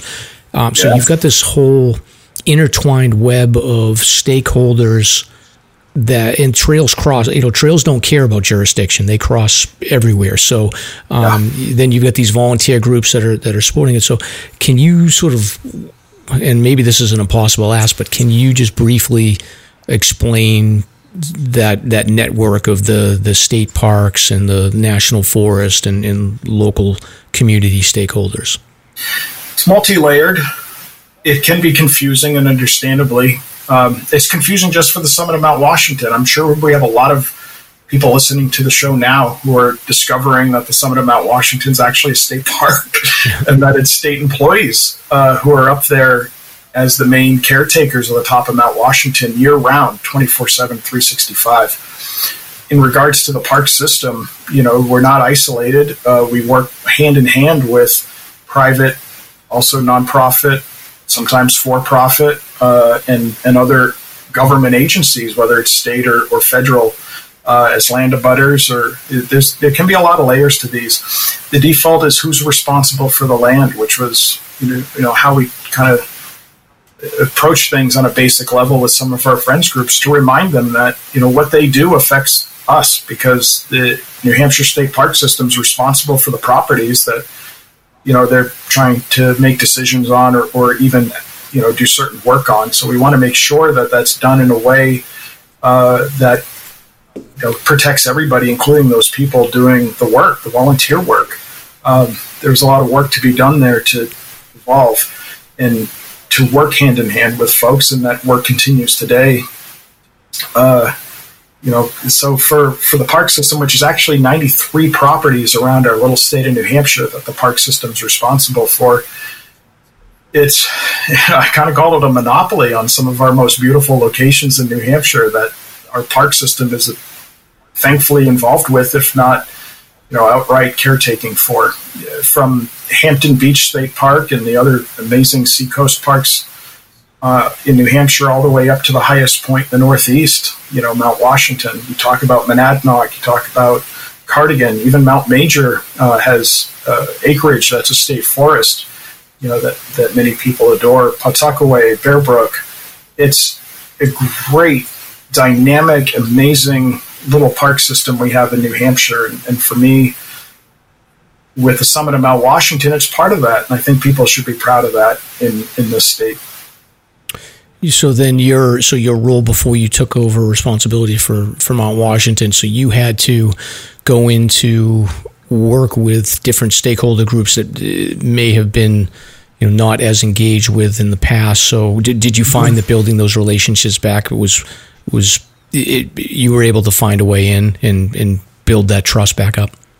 I feel like I did a lot of heavy lifting there. I don't know how much I finished. It continues. Andy Crowley, who's our volunteer manager now of that program, is doing a great job. So for me, it was putting it together and to kind of start building these relationships back, and then eventually handing it off, which is sort of the approach. It wasn't any different at Monadnock. We have a great management team down there. I'm very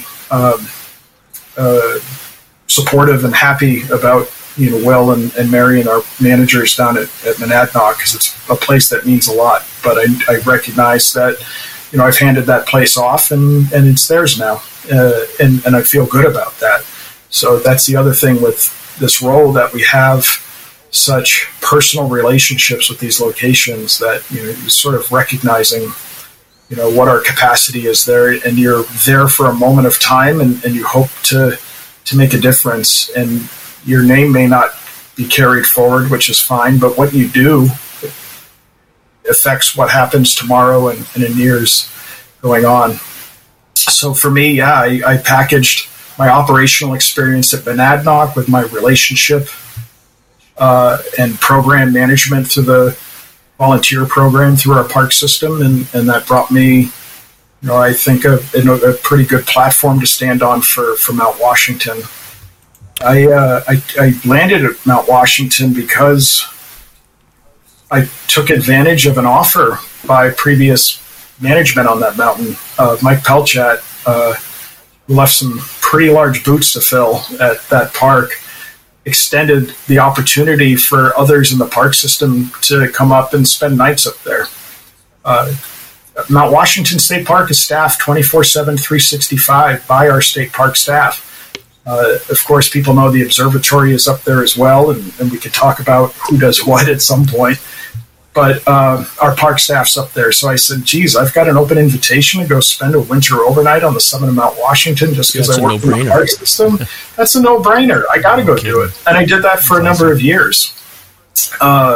Just going up 1 or 2 nights, doing some grunt work, to kind of pay the rent, so to speak, and spending time there. So I got to learn the mountain a little bit in the off season. I got to spend time with Mike and to learn a little bit more about the management and the staff and the role. And I created my personal relationship with the mountain at that point. And then, hiked it a few times, and I don't know, I find busy mountains and manage them, I guess. All right. That's quite a niche you found there. It's really, I want to say unique. It hasn't been done in regards to somebody managing Monadnock in Mount Washington, and I don't put that as a, braggart feather in my cap. Both mountains mean a lot to me, and I know he spoke about Monadnock a lot before. Mount Washington is just as valuable to me, and that mountain means so much that to be given the opportunity and the privilege to be a part of its not only operations management and part of the vision of the future is just an incredible privilege in a public service sense. It means a lot to me. And it means a lot to the people who work with us at the state park, at the summit. We know what our role is up there. We're not up there to answer to a group of shareholders. We're not there to maximize profits. We're there in a public service sense. So that comes with a lot of sacrifices. It comes with a lot of lack of certain things that other people might have in their jobs. But it means a lot to us because the mountain means a lot to us. So yeah, I love. That I can't even begin to describe, how flooring that is to me. That I've been able to give back in a professional way to two places that are so near and dear to me. Yeah, no, it's like a dream. It sounds like a dream job to a lot of our listeners, I bet. And I can say I try to, on Memorial Day weekend, I try to get up there usually by like 9 o'clock in the morning. I think one year I actually got there too early and I couldn't get in the door, but I love going in early. And I was like, oh no. And it was kind of cold. And I was like, all right, I'm not going to wait a half hour. But I do get in there, and I've experienced it a few times where you can feel the buzz on that first weekend amongst the staff, and I sit there at the table and I'll just watch everything going on, and I think there's still some unpacking that's happening, and there's still everything's moving, but you can feel the buzz. So can you talk a little bit about preparation for the busy season and what goes on before that? It's a mad dash. Opening the summit of Mount Washington is not an easy task. There is a buzz to it. Mount Washington State Park and the summit facilities, it takes a lot of work that I don't think people really understand or appreciate to get a little village in the sky ready to go for the season. So the staff works diligently to get the park turned over from winter mode to operating mode. So there's a lot that goes on and a lot that's involved to that. Sometimes I joke that we serve, and it sounds counterintuitive for Mount Washington's weather and its reputation, but sometimes I jokingly say that we survive the summer to get to the winter, because in 5 months we see 350,000 people come through our doors. There's 3 ways to get to our park. You have the Mount Washington Auto Road, you have the Mount Washington Cog Railway, you have the hiking trails. We don't control any portion of those entrances. Essentially, those folks land at our front door and become our guests. So we take them on, and hopefully do a good job in regards to providing the services and the experience people are looking for. But it takes a lot of work to get the place open. I will say that by the end of the winter, I think we're ready to socialize with people other than ourselves and Nimbus. And so it's kind of exciting to have the first visitors through the door again, and to be able to engage with the public, to share the mountain with them, to answer their questions, to help them have a good time up there, and to advise hikers on what they should be doing or not doing. But there is sort of an opening day, type of optimism and buzz in the air when we finally get the place open and we're ready to welcome people from all over the world back through our doors again. It's a fun time. Yeah, it is. I tell people, like, go up Memorial Day weekend. It's really interesting to just sort of see, just sense the vibe there. But question for you on the coordination across all the stakeholders. So you've got the Mount Washington Observatory, you've got the COG, you've got the Auto Roads, you've got your staff. How does all those stakeholders, is there like a central committee that all gets together to talk through things, or do you act as the conduit between all the stakeholders? It's kind of both. We have the Mount Washington Commission, which is a legislatively established group to help advise the state on the management and the operation of Mount Washington State Park. That includes stakeholders. I like to view Mount Washington as more of a community collective. So because there's so many entities and it's evolved over time, there's understandable confusion and a little bit of misunderstanding about how the summit works and how the mountain works and has what role. For Mount Washington State Park, we are the 60 acres at the very top of Mount Washington. Our state park staff is essentially responsible for everything that goes on at the summit. We are the 24/7, 365 caretakers of the top of Mount Washington. So that's the state park's role in a nutshell. You have the Mount Washington Observatory. The observatory, a 501c3 nonprofit weather research organization. They are not an extension of the federal government, although they do report and work with NOAA and others. They're a standalone weather research nonprofit. The observatory is a tenant of the state park. They don't own anything up there. And their role is what their mission is, which is to report the weather, and to carry on scientific research. The work the observatory does is vital. It is essential, as you know, and as you share and express, to the safety and also understanding of Mount Washington and its weather. They have a very valuable role on the summit, so it's not to take anything away from the observatory, but that's the focus is the weather. And so we have a tenant-landlord relationship really with the OBS, but it's a lot deeper than that regarding the state park and the observatory. It's a great partnership with them, and they share the summit with us. The observatory, of course, is also there 24/7, 365. So they share the facility with us in their rented space, but we're there with them communally. The Mount Washington Auto Road provides the access to the summit, private road, private tourist attraction, and so they're certainly ingrained in the mountain's history and the access. The state park and the observatory use the road for access at all times up and down the mountain, so that relationship is very important between the state and the Auto Road. The Mount Washington Cog Railway, since 1869, world's first mountain climbing railroad. They are another player. Their guests, like the Auto Roads, essentially become our guests once they step off the train. But we have a more dynamic and involved relationship with them as well. The United States Forest Service, the White Mountain National Forest, is our land abutters. The forest is outside of the park boundary, an invisible line that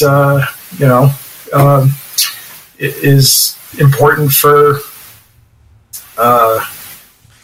taking care of the mountain as a whole, and so we work hand in hand with the Forest Service at Mount Washington, as we do in Franconia Notch State Park, Crawford Notch State Park. There's a boundary there where hiking trails go across the state into federal boundaries. People don't really notice, and that's okay. But certainly we want to keep a good relationship with the U.S. Forest Service, and we continue to Mount Washington and elsewhere. Something that state agencies sometimes struggle with in other parts of the country. But the Forest Service is an important stakeholder for us. And then you have other tenants in the park, communications tenants, both private and governmental. The Appalachian Mountain Club is an important relationship for us up there. And I'm sure I'm forgetting more, but... Is there a post office service up there? That's not the official U.S. Post Office. For some reason, I have it in my head that you can actually do mail delivery there, or you can send mail out. You can, yeah. That's a good question. There's so much to talk about with Mount Washington and its history and the dynamics and the ins and outs. Mount Washington is home to not a formal U.S. Post Office, but what it has is space occupied in the Sherman Adams Summit building, which is the state park facility, by the Cog Railway. The Cog Railway has a carrier's agreement basically as a contractor for the U.S. Postal Service. Mm-hmm. So the Cog is authorized to take mail up and down the mountain, mostly down. But one unique aspect of Mount Washington that ties into that is it has a tradition of that, but also the summit of Mount Washington has its own unique zip code. 03589 is a zip code for the summit of Mount Washington. It is not shared with any other municipality or any other location. And the benefit of that, I guess, or the novelty, one might say, is the ability to mail things from the summit. Usually postcards, but that comes with its own unique postal stamp. Do you sell that zip code, like shirts or anything like that in the gift? We have not marketed that yet. No. That's going to be a new tattoo for the hiking community, I'm sure. 03589, yeah. Yeah, that's Mount Washington's unique zip code. But so if you've mailed anything off of the summit of Mount Washington, which, like I said, is usually postcards at this point, you do get a unique postal stamp that states that. The Cog Railway brings it down, the mail down on the last train of the day. They transfer it over to the Postal Service in Twin Mountain, and off it goes to wherever around the world postcards are being sent from the summit. But the post office and that function that's how it works. Wow! So we talked about the Sherman Adams building, but there's also the Tip Top House, which I've been in there before. Like, it is open during the summer season, but do you go in there at all during the winter? Yeah, we will to check on it. That usually involves taking the boards off one of the windows and hopping in. So the Tip Top House is another unique aspect of our state park and the summit of Mount Washington. The Tip Top House was constructed in 1853. It's the second ever structure built on the summit of Mount Washington. As the tourism industry, especially the Grand Hotel era, started to get traction and boom in the mid-1800s, someone had in 1852 the bright idea to build a stone overnight structure at the top of Mount Washington. In 1853, somebody said, "Oh yeah, that's a good idea," and built a competing stone structure right next door. And thus the battle for dollars on the summit of Mount Washington was started. Yeah. So the Tip Top House is currently closed. Obviously not just because of the time of year, but it's been closed since 2020 for renovations.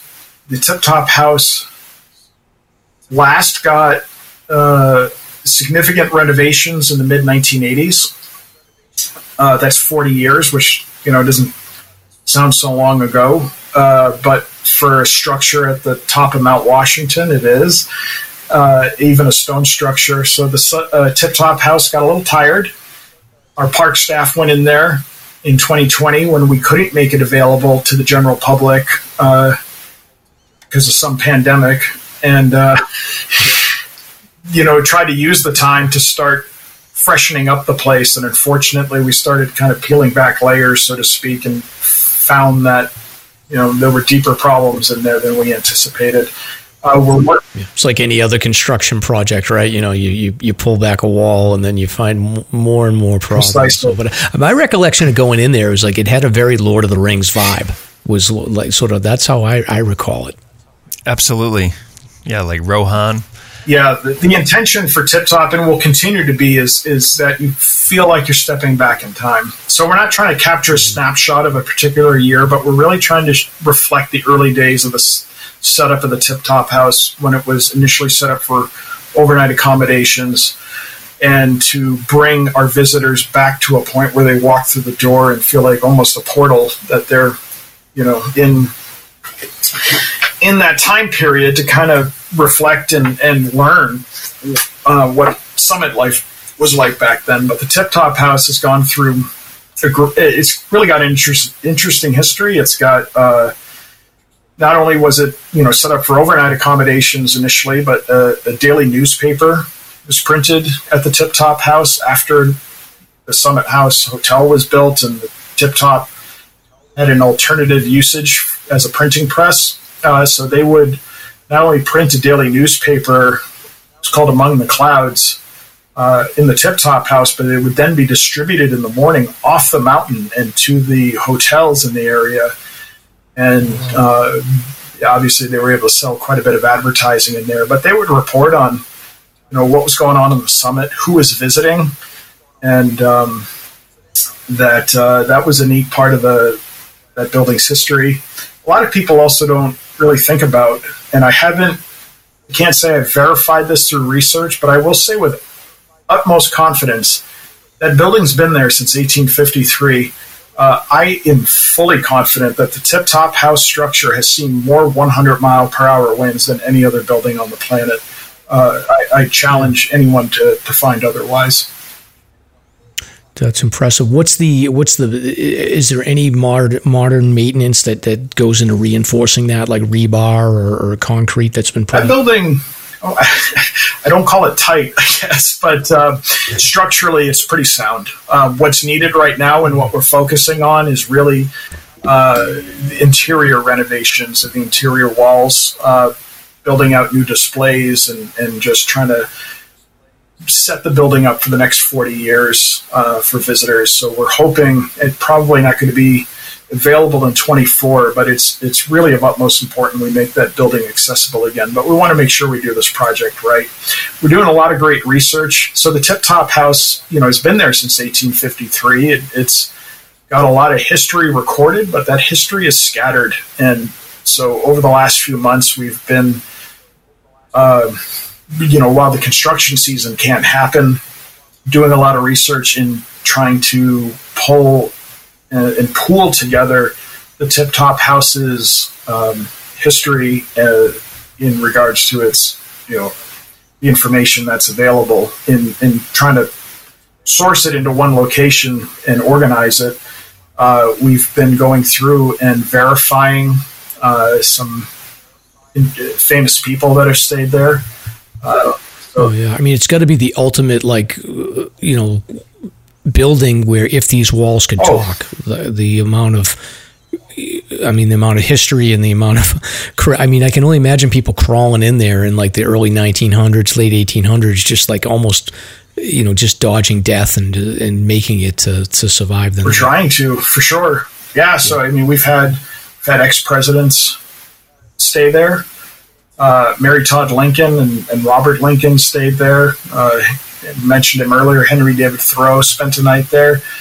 And I think that's an important part of the history. Not that, the well-knownness of individuals is solely important, but when we're able to share information like that, I think it brings the importance of the building more to the forefront as you're standing in there and you're saying, wow, I'm standing here in the same place that these individuals also stayed, and you kind of reflect upon a little bit about where we came from.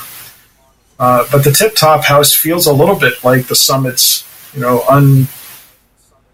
unspoken hero. And historically, it's got such an interesting history. It's such a neat building. It's one of the oldest surviving mountaintop hostels in the world, and we have it right here in the Granite State. And so we want to not only organize and pull together some of that information and history, but we want to be able to share that in a meaningful way with everyone who's able to visit once we're able to get those doors open again. Yeah, I'll be first in line to buy a book if you ever write one about it. I'll have to get started. So again, I'm going to put on my representative of the hiking community hat, and I'm going to ask you another question that needs to be answered. What exactly are you using for hot dogs on the summit? Because there's something about the hot dogs in the Sherman Adams building, and then also something about, even though it's bottled Coke, there's something about the Coke that is just like, it's the best Coke that you can imagine, and then the hot dogs are better than what you would find at Fenway Park. So I don't know what your procurement specialist is doing, but I need to sort of understand what's going on. It's the elevation, Mike. Come on. I think so. I will say, I challenge anyone to find a better hot dog at 6,000 feet in New England. Lack of oxygen. Oh, it's amazing. Amazing. So maybe it has something to do with like that, 3,000 foot climb or 4,000 foot climb that makes it seem better. I think it could be some of that. I will say that our staff works, really hard on providing that.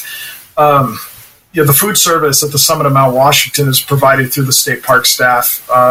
We have our retail or gift shop up there in the Sherman Adams building as well, and our state park staff and our retail managers take a lot of pride in what they do.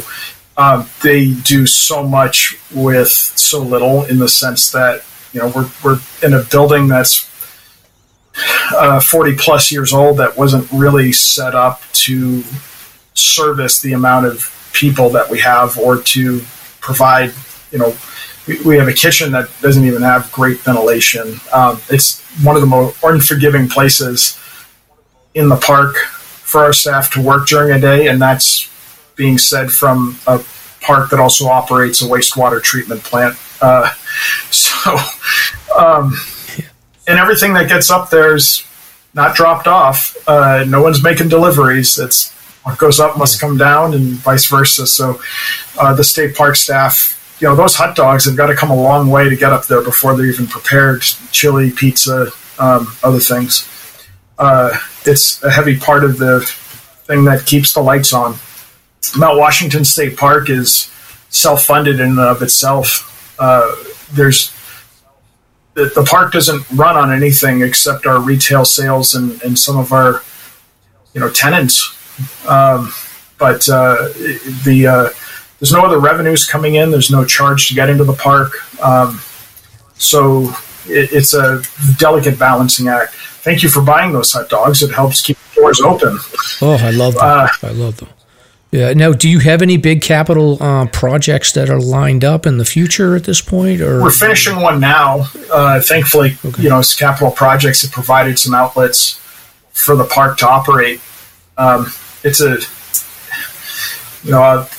I'd like to say I joke, but sometimes I don't. When we're looking at a state park expense up there, you go, well, how many sweatshirts do we have to sell to get that?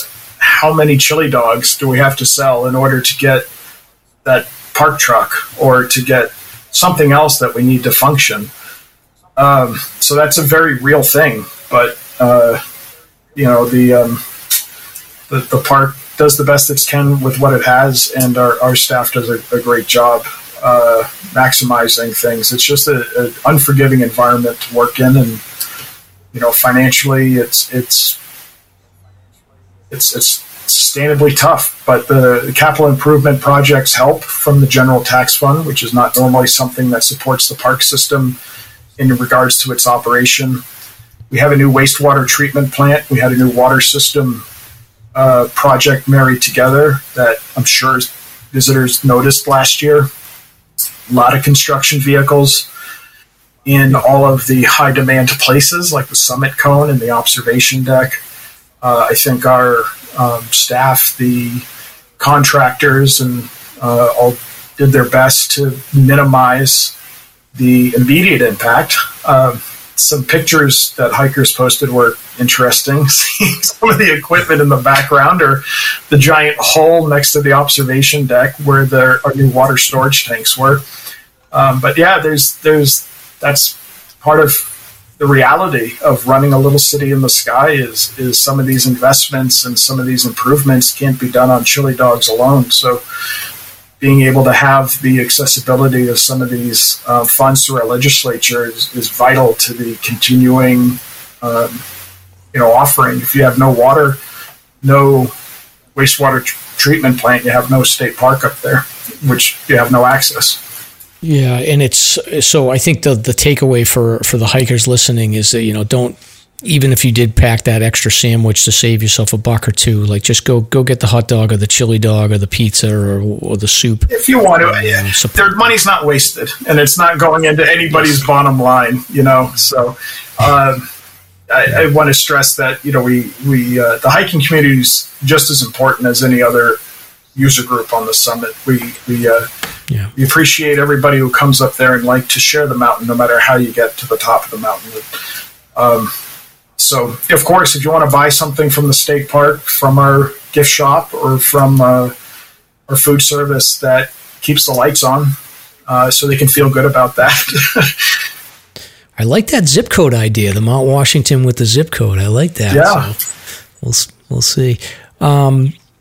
Search and rescue on Mount Washington. So is it the same as Monadnock from your perspective? Like if somebody calls and you're up there, are you getting involved, or is it more relying on fish and game to handle it? Depends what it is. Our staff assists people almost daily on the summit, especially in the summer season. A lot of it is basic first aid. It's different from Monadnock in the sense that, for one, we're on a mountain top, not at a mountain bottom, where Monadnock is really staffed out of mostly. And also there's no road or train to assist on Monadnock, so that changes how we go about things. But also, we're in a tougher environment on Mount Washington in much tougher weather. The search and rescue effort is very communal. We default more or less, unless it's something that we're sure of in the state park boundary. We work very closely with Fish and Game, though, to make sure that we're doing the right thing and that we're all on the same page. Fish and Game knows they can call us anytime, and we'll provide the resources that we need to. But there are also times where we get word by mouth at the summit, that somebody needs help somewhere. And, while we may be first on scene or first responders, we're making sure that we're involving Fish and Game in regards to, how we're doing things, or to call other resources. The Androscoggin Valley Search and Rescue Team and other rescue teams that are volunteer-based are integral into the success of a response. So it's a little bit different. It's just a different environment, different location, and different strategies. But the state park staff at the top of Mount Washington's, no different. If we can assist, we're going to. And we will and have and will continue to. You win some and you lose some. And they've been involved in all of those responses. What you want to do is make sure that at the end of the day, even if you didn't get the outcome that you wanted, that you gave that person or those persons the best chance that they could have had, and you're not Monday morning quarterbacking too much in regards to, well, if I did this, or if we did this, then maybe something would have been different. Yeah, and I'd imagine your staff probably heads off a lot. I would imagine the most common scenario that you run into is somebody that's hiked up and realize that they've bitten off way more than they can chew, or somebody they're with, maybe they bring a youngster up that really isn't feeling it. So you're giving them the lay of the land around, like, here's a hiker shuttle, here's the cog, here's, maybe the best way to get down. Yeah. Or not. That's more of what we see. We call it the witching hour when the front door's still open, but the cog and the hiker shuttle have ceased operations. Oh, wow. What happens then? That's up to whatever the scenario might be. We're in a precarious position up there. What we've found, what happens sometimes, hikers make poor choices, of course, but sometimes they do that based on the fact that there's perceived help or bailouts at the summit. And not that we turn people away, but sometimes they put themselves in worse situations in deadly situations, trying to reach that rather than having made different decisions like they might have on another mountain, like Mount Adams or somewhere else where there's no infrastructure, where a simple turnaround might have made the difference. We've seen people put themselves at more risk because of that. Well, it's only so much, ground to get to the summit. Let me just get up there. And then when people do arrive, the state park staff is, especially off hours, tasked with evaluating and trying to figure out what the best way to help this person out is. But the motivation is to try to help them help themselves when possible. It's a terrible spot for you guys because, you sort of have to, even one time you say, like, look, you have 100 of these cases and you say, like, look, go down Davis Path, don't go down Tuckerman and loop around. It's easier.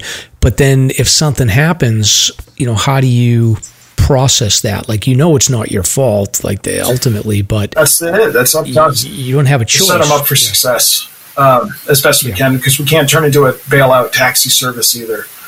But we do want to help people, and we want to help them when there's, an emergency. But sometimes that might be as simple as, and I've done it, where I've said, all right, I'll give you a ride down, but I'm getting you under the clouds. And once you're out of the weather, you're out. Here's how to get back to your car. But it's up to us to assess those situations and assess those individuals with their gear, their ability, what they have, what they don't have. And sometimes you're giving somebody an assessment that they don't agree with, and they're already in a high stress situation and they just want to get back to their car. And those interactions can not always be pleasant, but it's up to us to stay professional and to do our due diligence to make sure that we're setting people up for safe hikes back, however it looks. But it's very stressful sometimes. And it's not an easy spot for us to be in individually every time to go, okay, what is the best course of action for this person? And how do we get them to a place where we know, that they're set up to successfully get back to that ultimate goal. And that's the car. That's not optional. That's the goal at the end of the day, not the summit. But it happens frequently, and it can be stressful. And I'll tell you, I can imagine that place will strip away your compassion very quickly when you have individuals who make a rash of poor decisions, one after another, and now it's your problem where maybe it shouldn't be. But that's the role we signed up for, and that's what we do. And we want to make sure people are safe, but we're also people. We're normal humans, and sometimes that can be stressful on us, and it can be frustrating for us. And there's, I think last year, I bailed out some hikers last year who usually, if I'm helping folks out, once we get to a place, it's, we're not charging them money, but I'm charging them a classroom fee in the sense that we're going to talk about what you did today. We're going to review things before I leave you, and we're going to make sure that you're better educated to make better choices in the future. That's the, more of the goal, because you don't want to discourage people from not coming back and not enjoying the outdoors. You want to empower them and educate them to be better than they were on that day. And I think I went through a whole entire hike from leaving the house to the point where they landed at our door, and I told them, you did not make one correct decision today. You had 7 different decisions, and you made the wrong choice every time. And I didn't say that or give that information to them in a way to shame them or make them feel bad, but you have to do it in a tactful way to say, here's what could have been done. And here's, why this is bad. Some people don't understand that Mount Washington's not a beginner's mountain. Some people don't even know about that mountain's deadly history. We have a fatality list for Mount Washington that's at 171 people and will continue to grow. what we want to do is minimize or slow that down. And believe me, that list would be a lot longer if it wasn't for the entities involved, Mount Washington State Park, the New Hampshire Fish and Game Department, AVSAR, PEMI, Search and Rescue, and even the assistance that we get from the Auto Road and the Cog Railway. That list would be way longer. So it's just a point of being up there. And like I said, after hours, there's no hiker shuttle, there's no Cog Railway. Guess who they're talking to? It's our staff, and it's our staff to make the decision about how to set them up the best.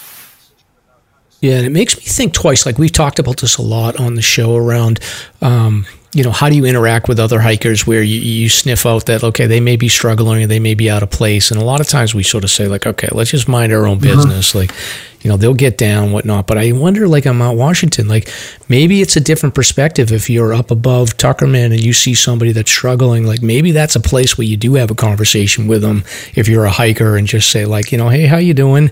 What's your plan? I know you got to be careful about that stuff. Men don't want to, ask women where they're going and stuff. But maybe it does make sense. If you're later in the day in Mount Washington, maybe hikers should start changing their mindset a little bit and save you guys a little bit of the hassle of having to have those conversations.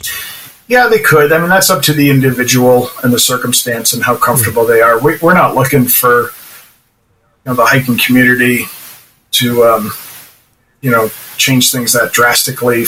If you feel comfortable and it makes sense, that's great. I also have talked to a lot of people, especially female friends of mine who are solo hikers that are fine, but inevitably get into interactions with people offering unsolicited advice that aren't needed. So yeah, that's the hard thing. Is how do you know? You don't, and we know that. What we don't want, and I've had happen. Our hikers trying to be positive and encouraging people to continue on where maybe they shouldn't be encouraged. I think it's important for people to remember that the summit of whatever you're climbing is your halfway point. There's still the hike down, whether it's gear, weather, time of day, supplies, wherever you're going, your destination's your halfway point until you return to your car. But yeah, we've lost hikers that we know were encouraged to continue on into conditions. You're almost there. Keep going. Oh, you can do this. Yeah. And it's good spirited, and we know it comes from good places, because you don't want to be the person to tell someone they need to turn around. It's a delicate balance, so it's difficult to navigate. But yeah, Mount Washington's tough. We've been called an attractive nuisance at the summit. It's that help is just up there rather than the turnaround, and it leads people to make decisions that sometimes aren't the best. Yeah, I feel like between the COG, the hikers, the state park, the auto road, like the people that produce the Northwoods Law, they could just park a crew up on the summit for 3 months and they would have like probably 2 seasons worth of TV shows. Probably. Just seeing the interactions we have at the information desk, especially in the afternoon with hikers, in regards to advising them and trying to get them down, or, unfortunately telling them that they face their whole day on the assumption that the hiker shuttle or the COG railway was going to be available to them, and it's not, and now they're not sure what to do. Those are interesting interactions to have, and it's important that, like I said, you can very easily have your compassion stripped away.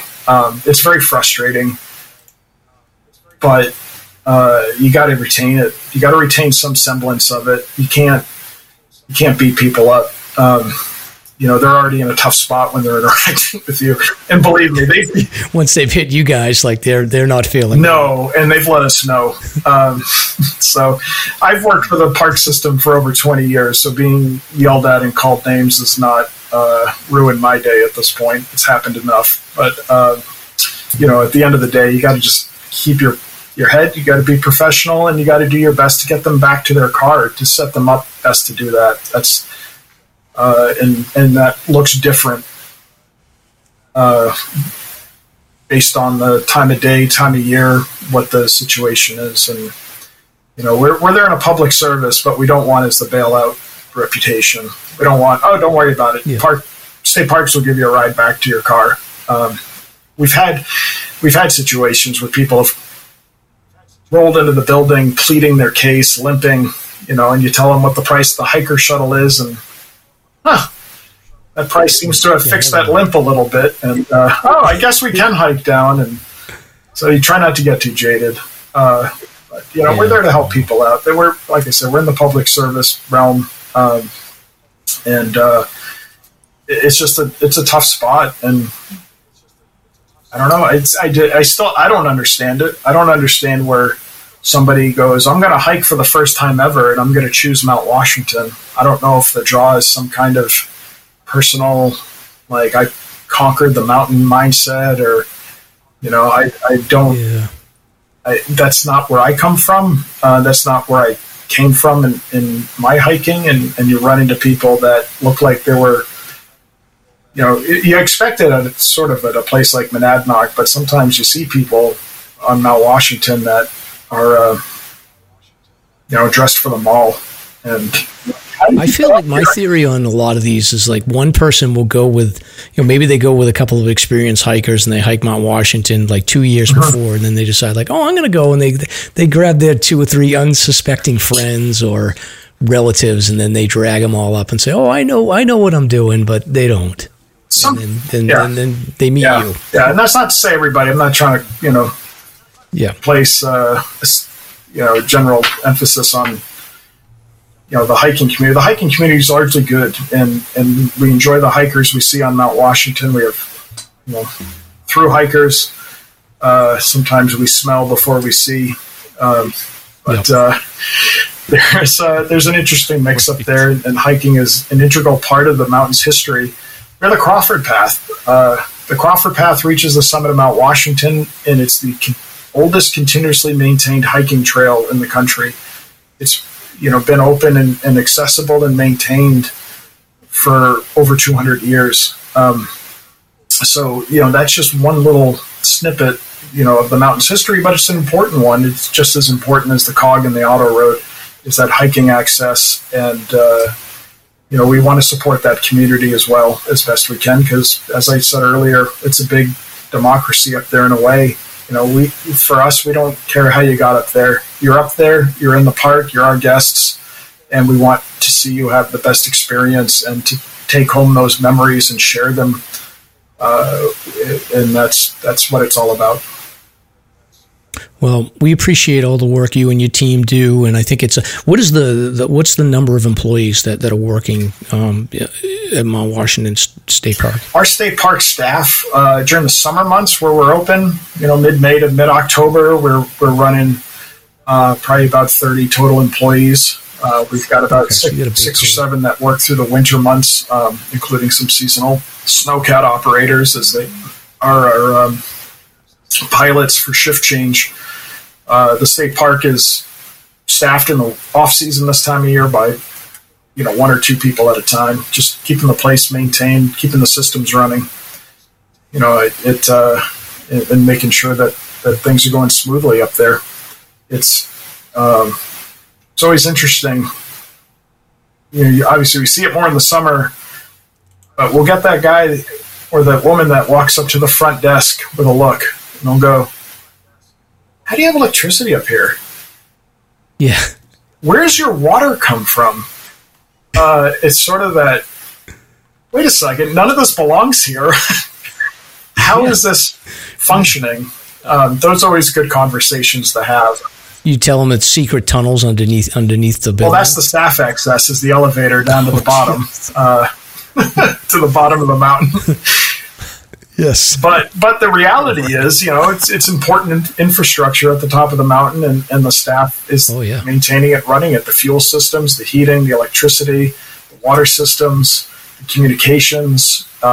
So even though we're not open in the wintertime to the general public and offering those services and amenities, we have a very important caretaker's role at the top of the mountain. And our staff takes it seriously, takes a lot of pride in it, and we love the place. I mean, some days it's a tough place to love, but there's other days, because we have access to the summit and to every mood of that mountain, and we see, some pretty amazing things up there between cloud activity, undercast, sunrises, sunsets. Granted, are they daily? Not even close. That mountain is in the clouds more often than not, and I've spent entire shifts up there without ever seeing the sun. But I think that makes some of those sunsets and sunrises a little bit more special when we do get them. Yeah, it's a beautiful place, and I've had some of the best experiences in my life on top of Mount Washington and the presidentials, and and I love the infrastructure up there, and like I said, I love the hot dogs. I love, as a matter of fact, I've had some great conversations with through hikers sitting in that building. So, as much as people will say like, "Oh, I'm a purist and I'd love to see nothing up there," like there's a lot of benefits, and it's a great experience for people. Yeah, that's what we try to make it. That place isn't going to get renaturalized; it just isn't. But it hasn't been since the 1850s. When the Tip Top House opened and started competing directly for dollars with the original Summit stone structure. So the tradition that lives true to today. But I think for people, hopefully they can take some pride in the fact that the Summit, the 60 acres on the top of Mount Washington, it's a state park. It's public land. It's not private. And there's private entities that are stakeholders and have a tremendous, amount of interest in what goes on up there. But at the end of the day, it's public land. It is the state of New Hampshire as part of a wonderful and diverse and amazing state park system that is up there. And the state park staff is doing our best to make people proud and to continue providing the best experience we can to the summit. A setup that has evolved over time that wasn't necessarily envisioned and carried forth, but the auto road, the cog railway all predate public lands. We now have public lands surrounding them, and we work hard in our Mount Washington community with the auto road, the cog, the observatory, the Forest Service, and the AMC and others to make sure that those relationships are balanced, and that when people come to the summit, they have the best experience they can. And if you don't want to stand in line for a summit picture behind people in flip-flops, you don't have to. It's not a requirement, and it's okay. But maybe chat with some of those folks. As I said, I've talked to people who came up off the train in the auto road who are retired hikers, essentially. They have some amazing stories. There's some great people who come visit the top of the mountain. They're not, there to get in your way of your summit picture. They're there to share the mountain with you. And that's what we're there for. And we're there to provide that. So we take a lot of pride in that. And I'm proud that the summit of Mount Washington's a state park and that our staff does what they do. I guess I'm their supervisor, so I get to see more of the ins and outs. But I'll tell you that our state park staff is so dedicated, and that mountain means a lot to everyone who works up there. We're there for the right reasons.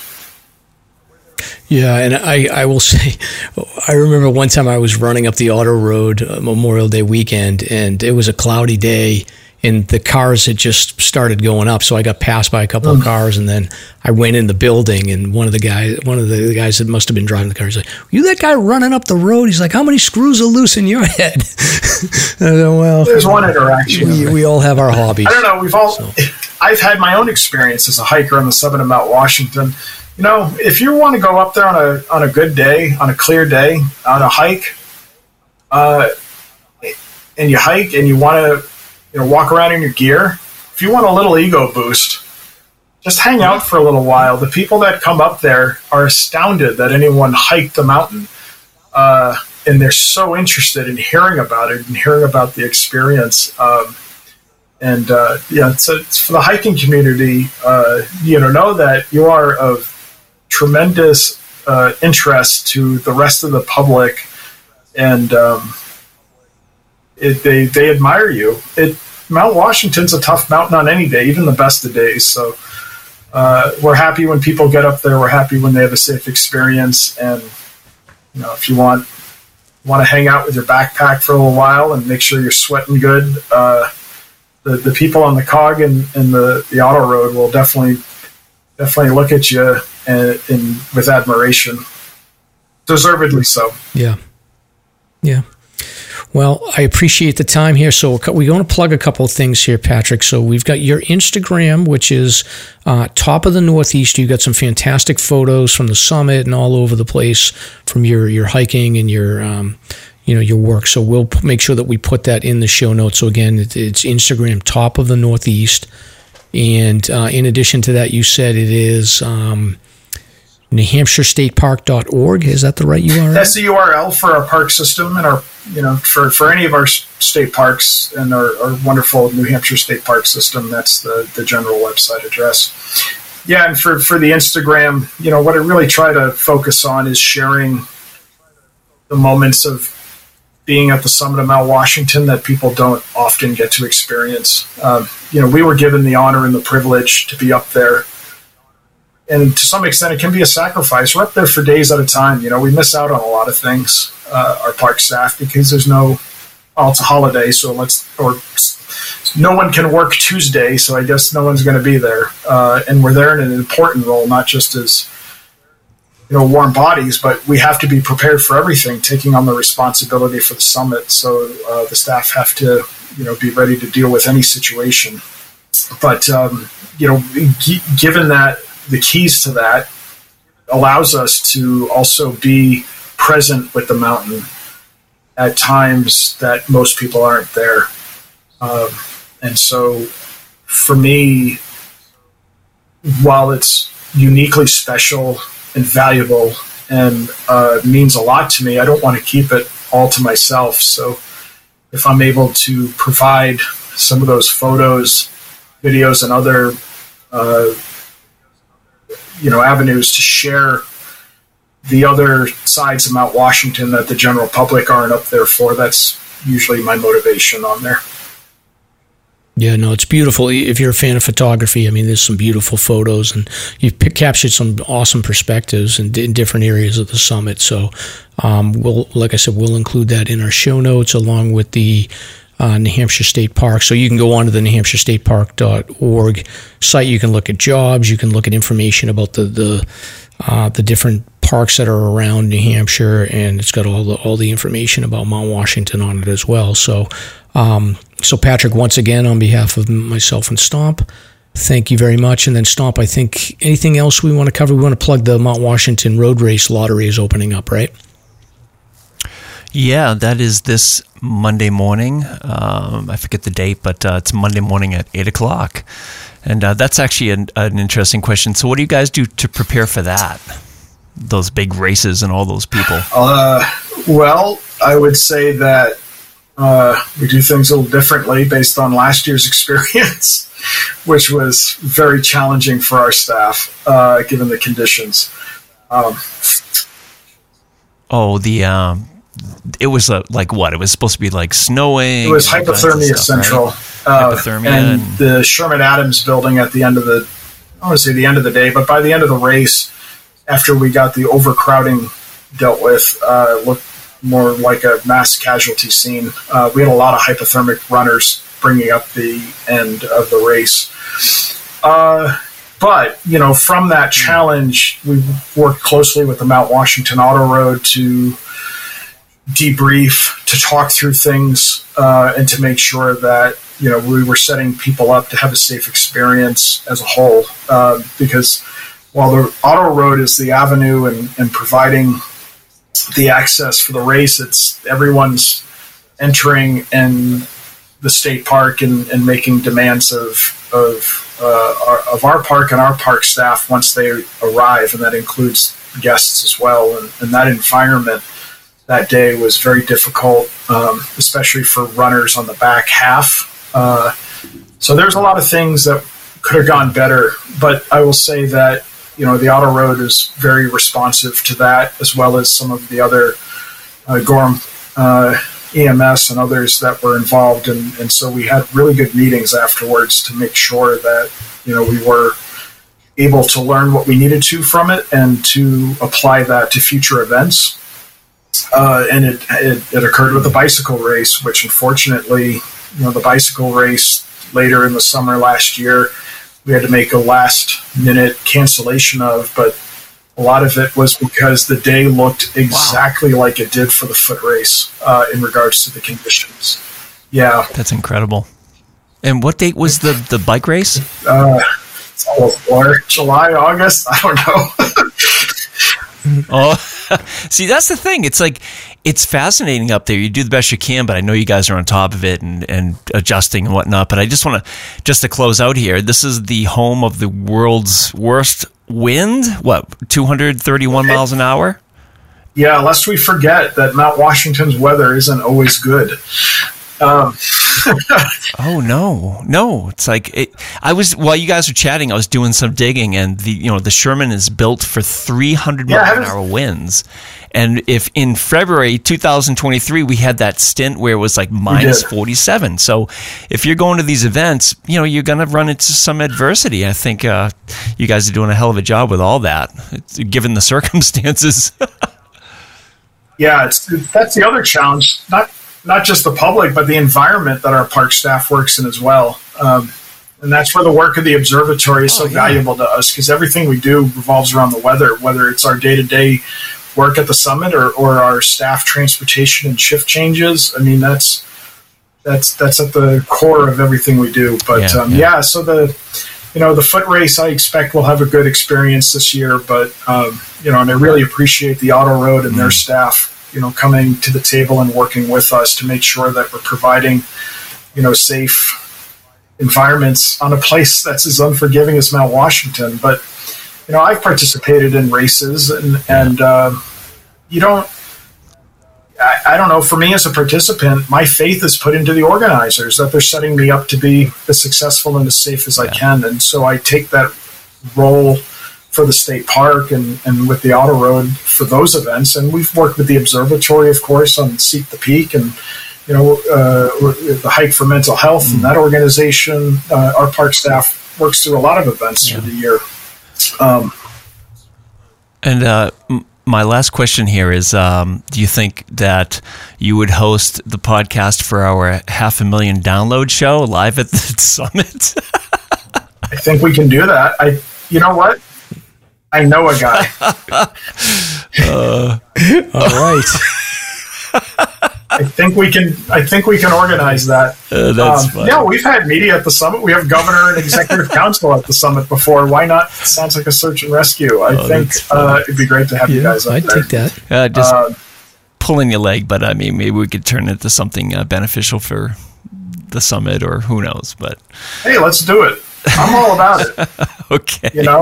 We enjoy the access to the summit, but we enjoy sharing it as well. Oh yeah, that's great.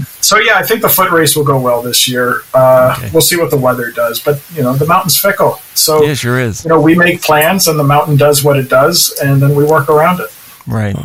That's our new motto. It's like the mountain doesn't care about your resume, your schedule, your fitness, or plans. Anything. Yeah, nothing. Does not care about any of it, Right. and we know that. And like I said, we're as safe as we can be, but seriously, it's a dangerous environment. It's dangerous for us to be there. There are times where I'm wondering what the heck we're doing up there. I said, who put a state park up here? What are we doing?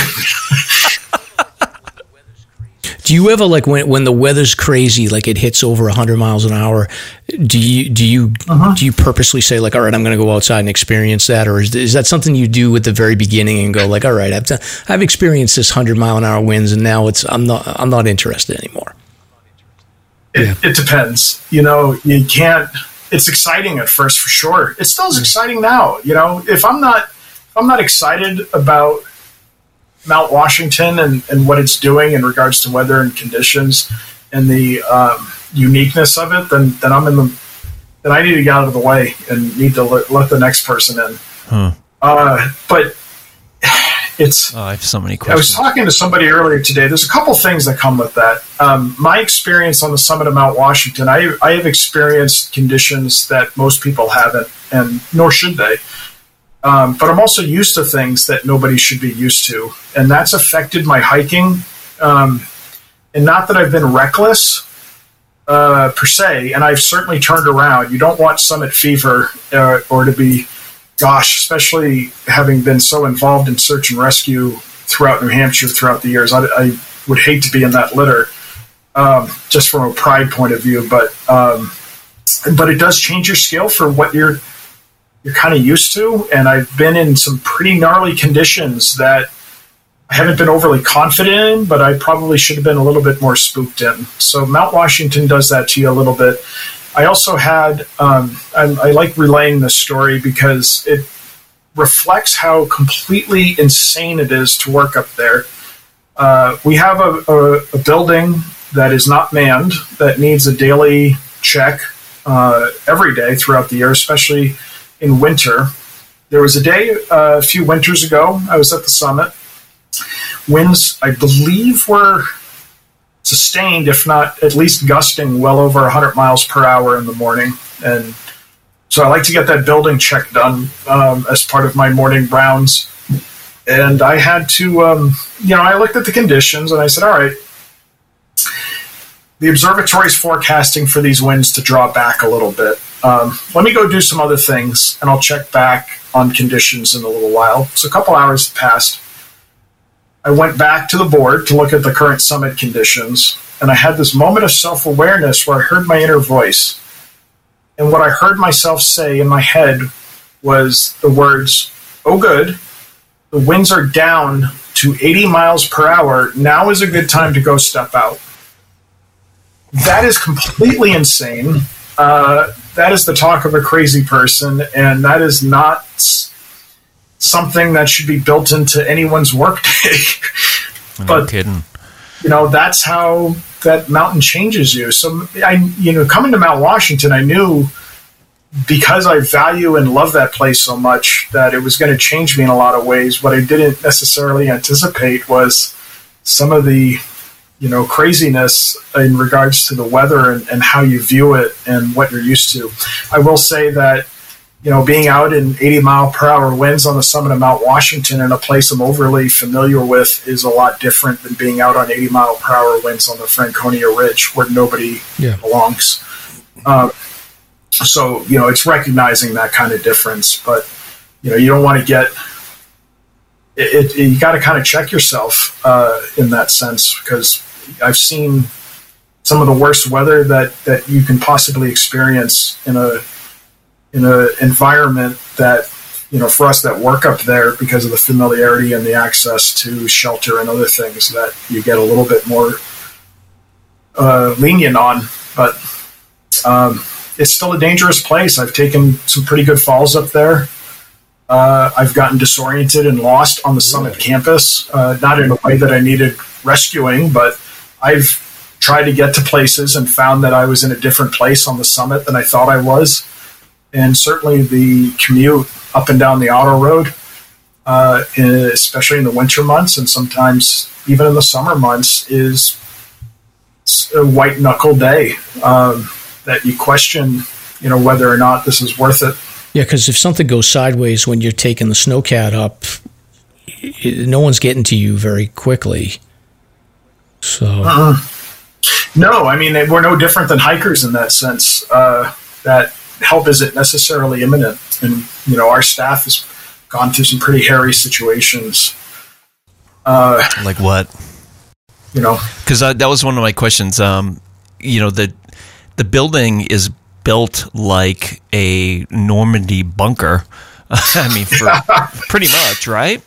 I mean, almost prison-like in its appearance. I mean, even at like 220, 30 mile an hour winds, I mean, do you start worrying about the integrity of the walls? Or, I mean, I look at the picture of the observatory, and I just can't even imagine it lasting as long as it has, because it's such a vertical, blunt object against those winds. I mean, even the structure of the Sherman itself is, facing east, with the glass windows facing the sunrise, which makes sense. But can you just expound upon that? Like, how safe is the building?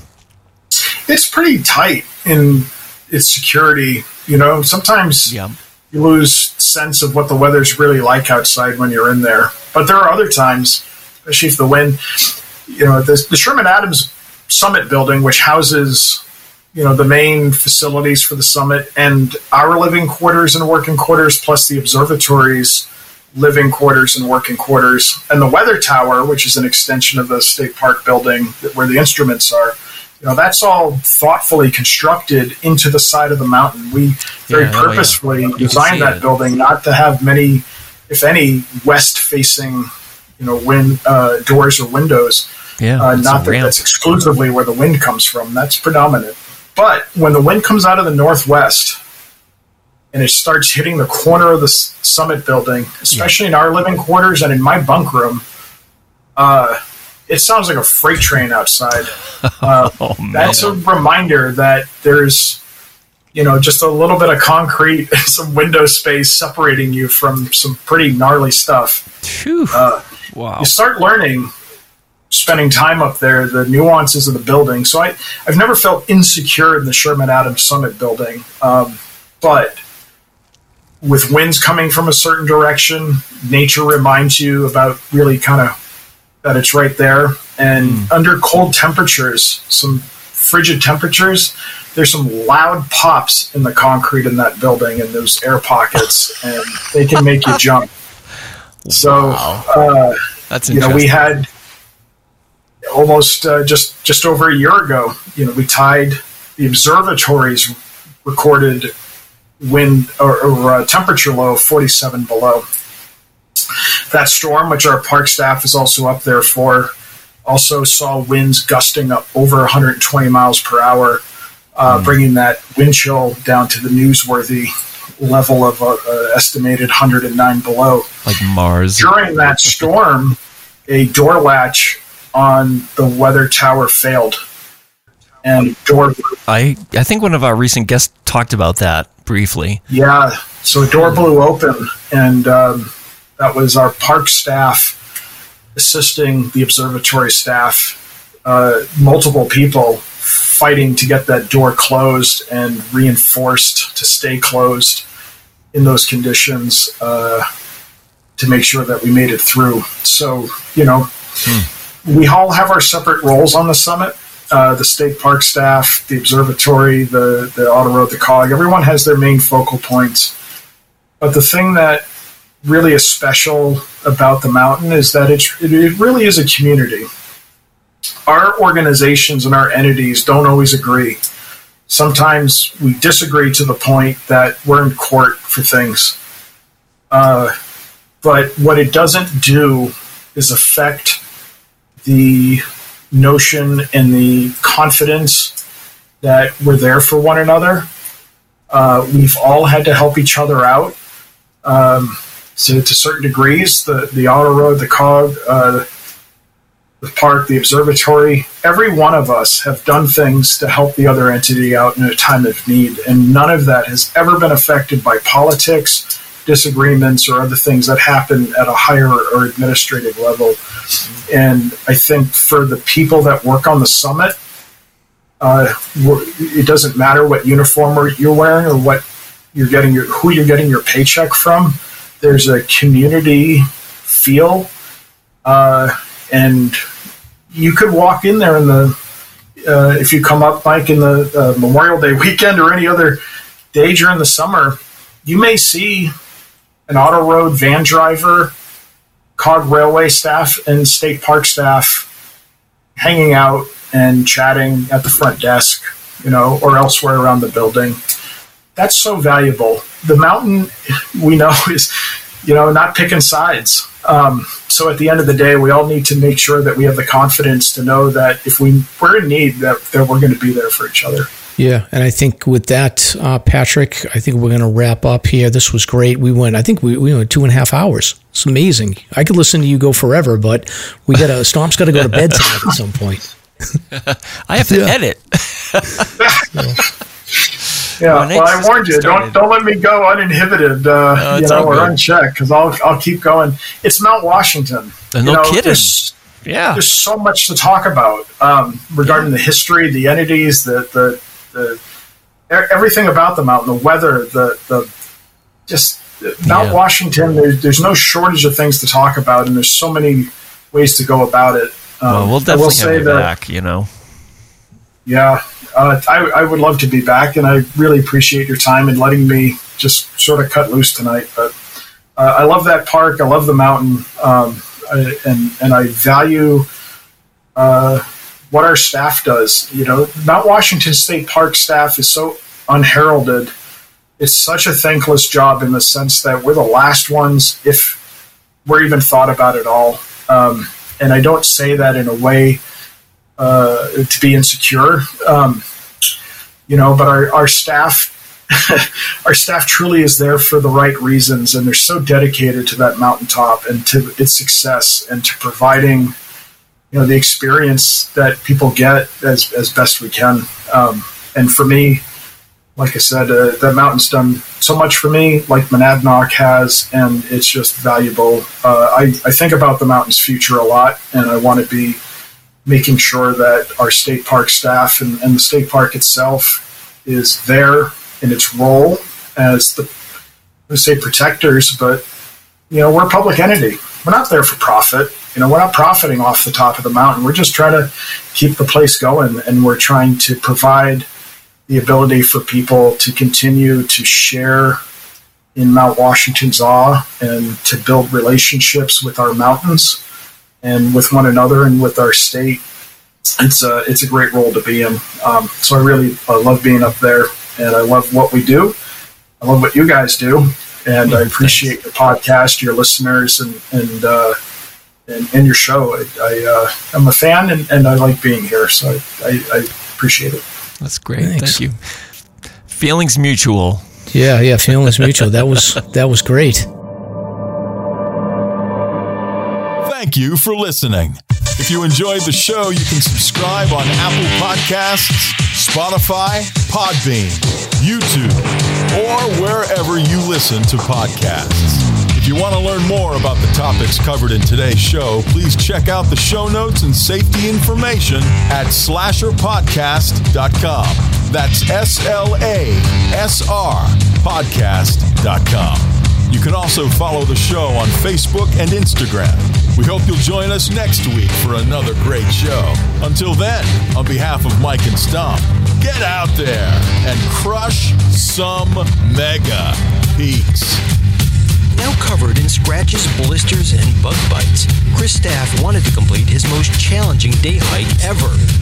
Fish and Game officers say the hiker from Florida activated an emergency beacon yesterday morning.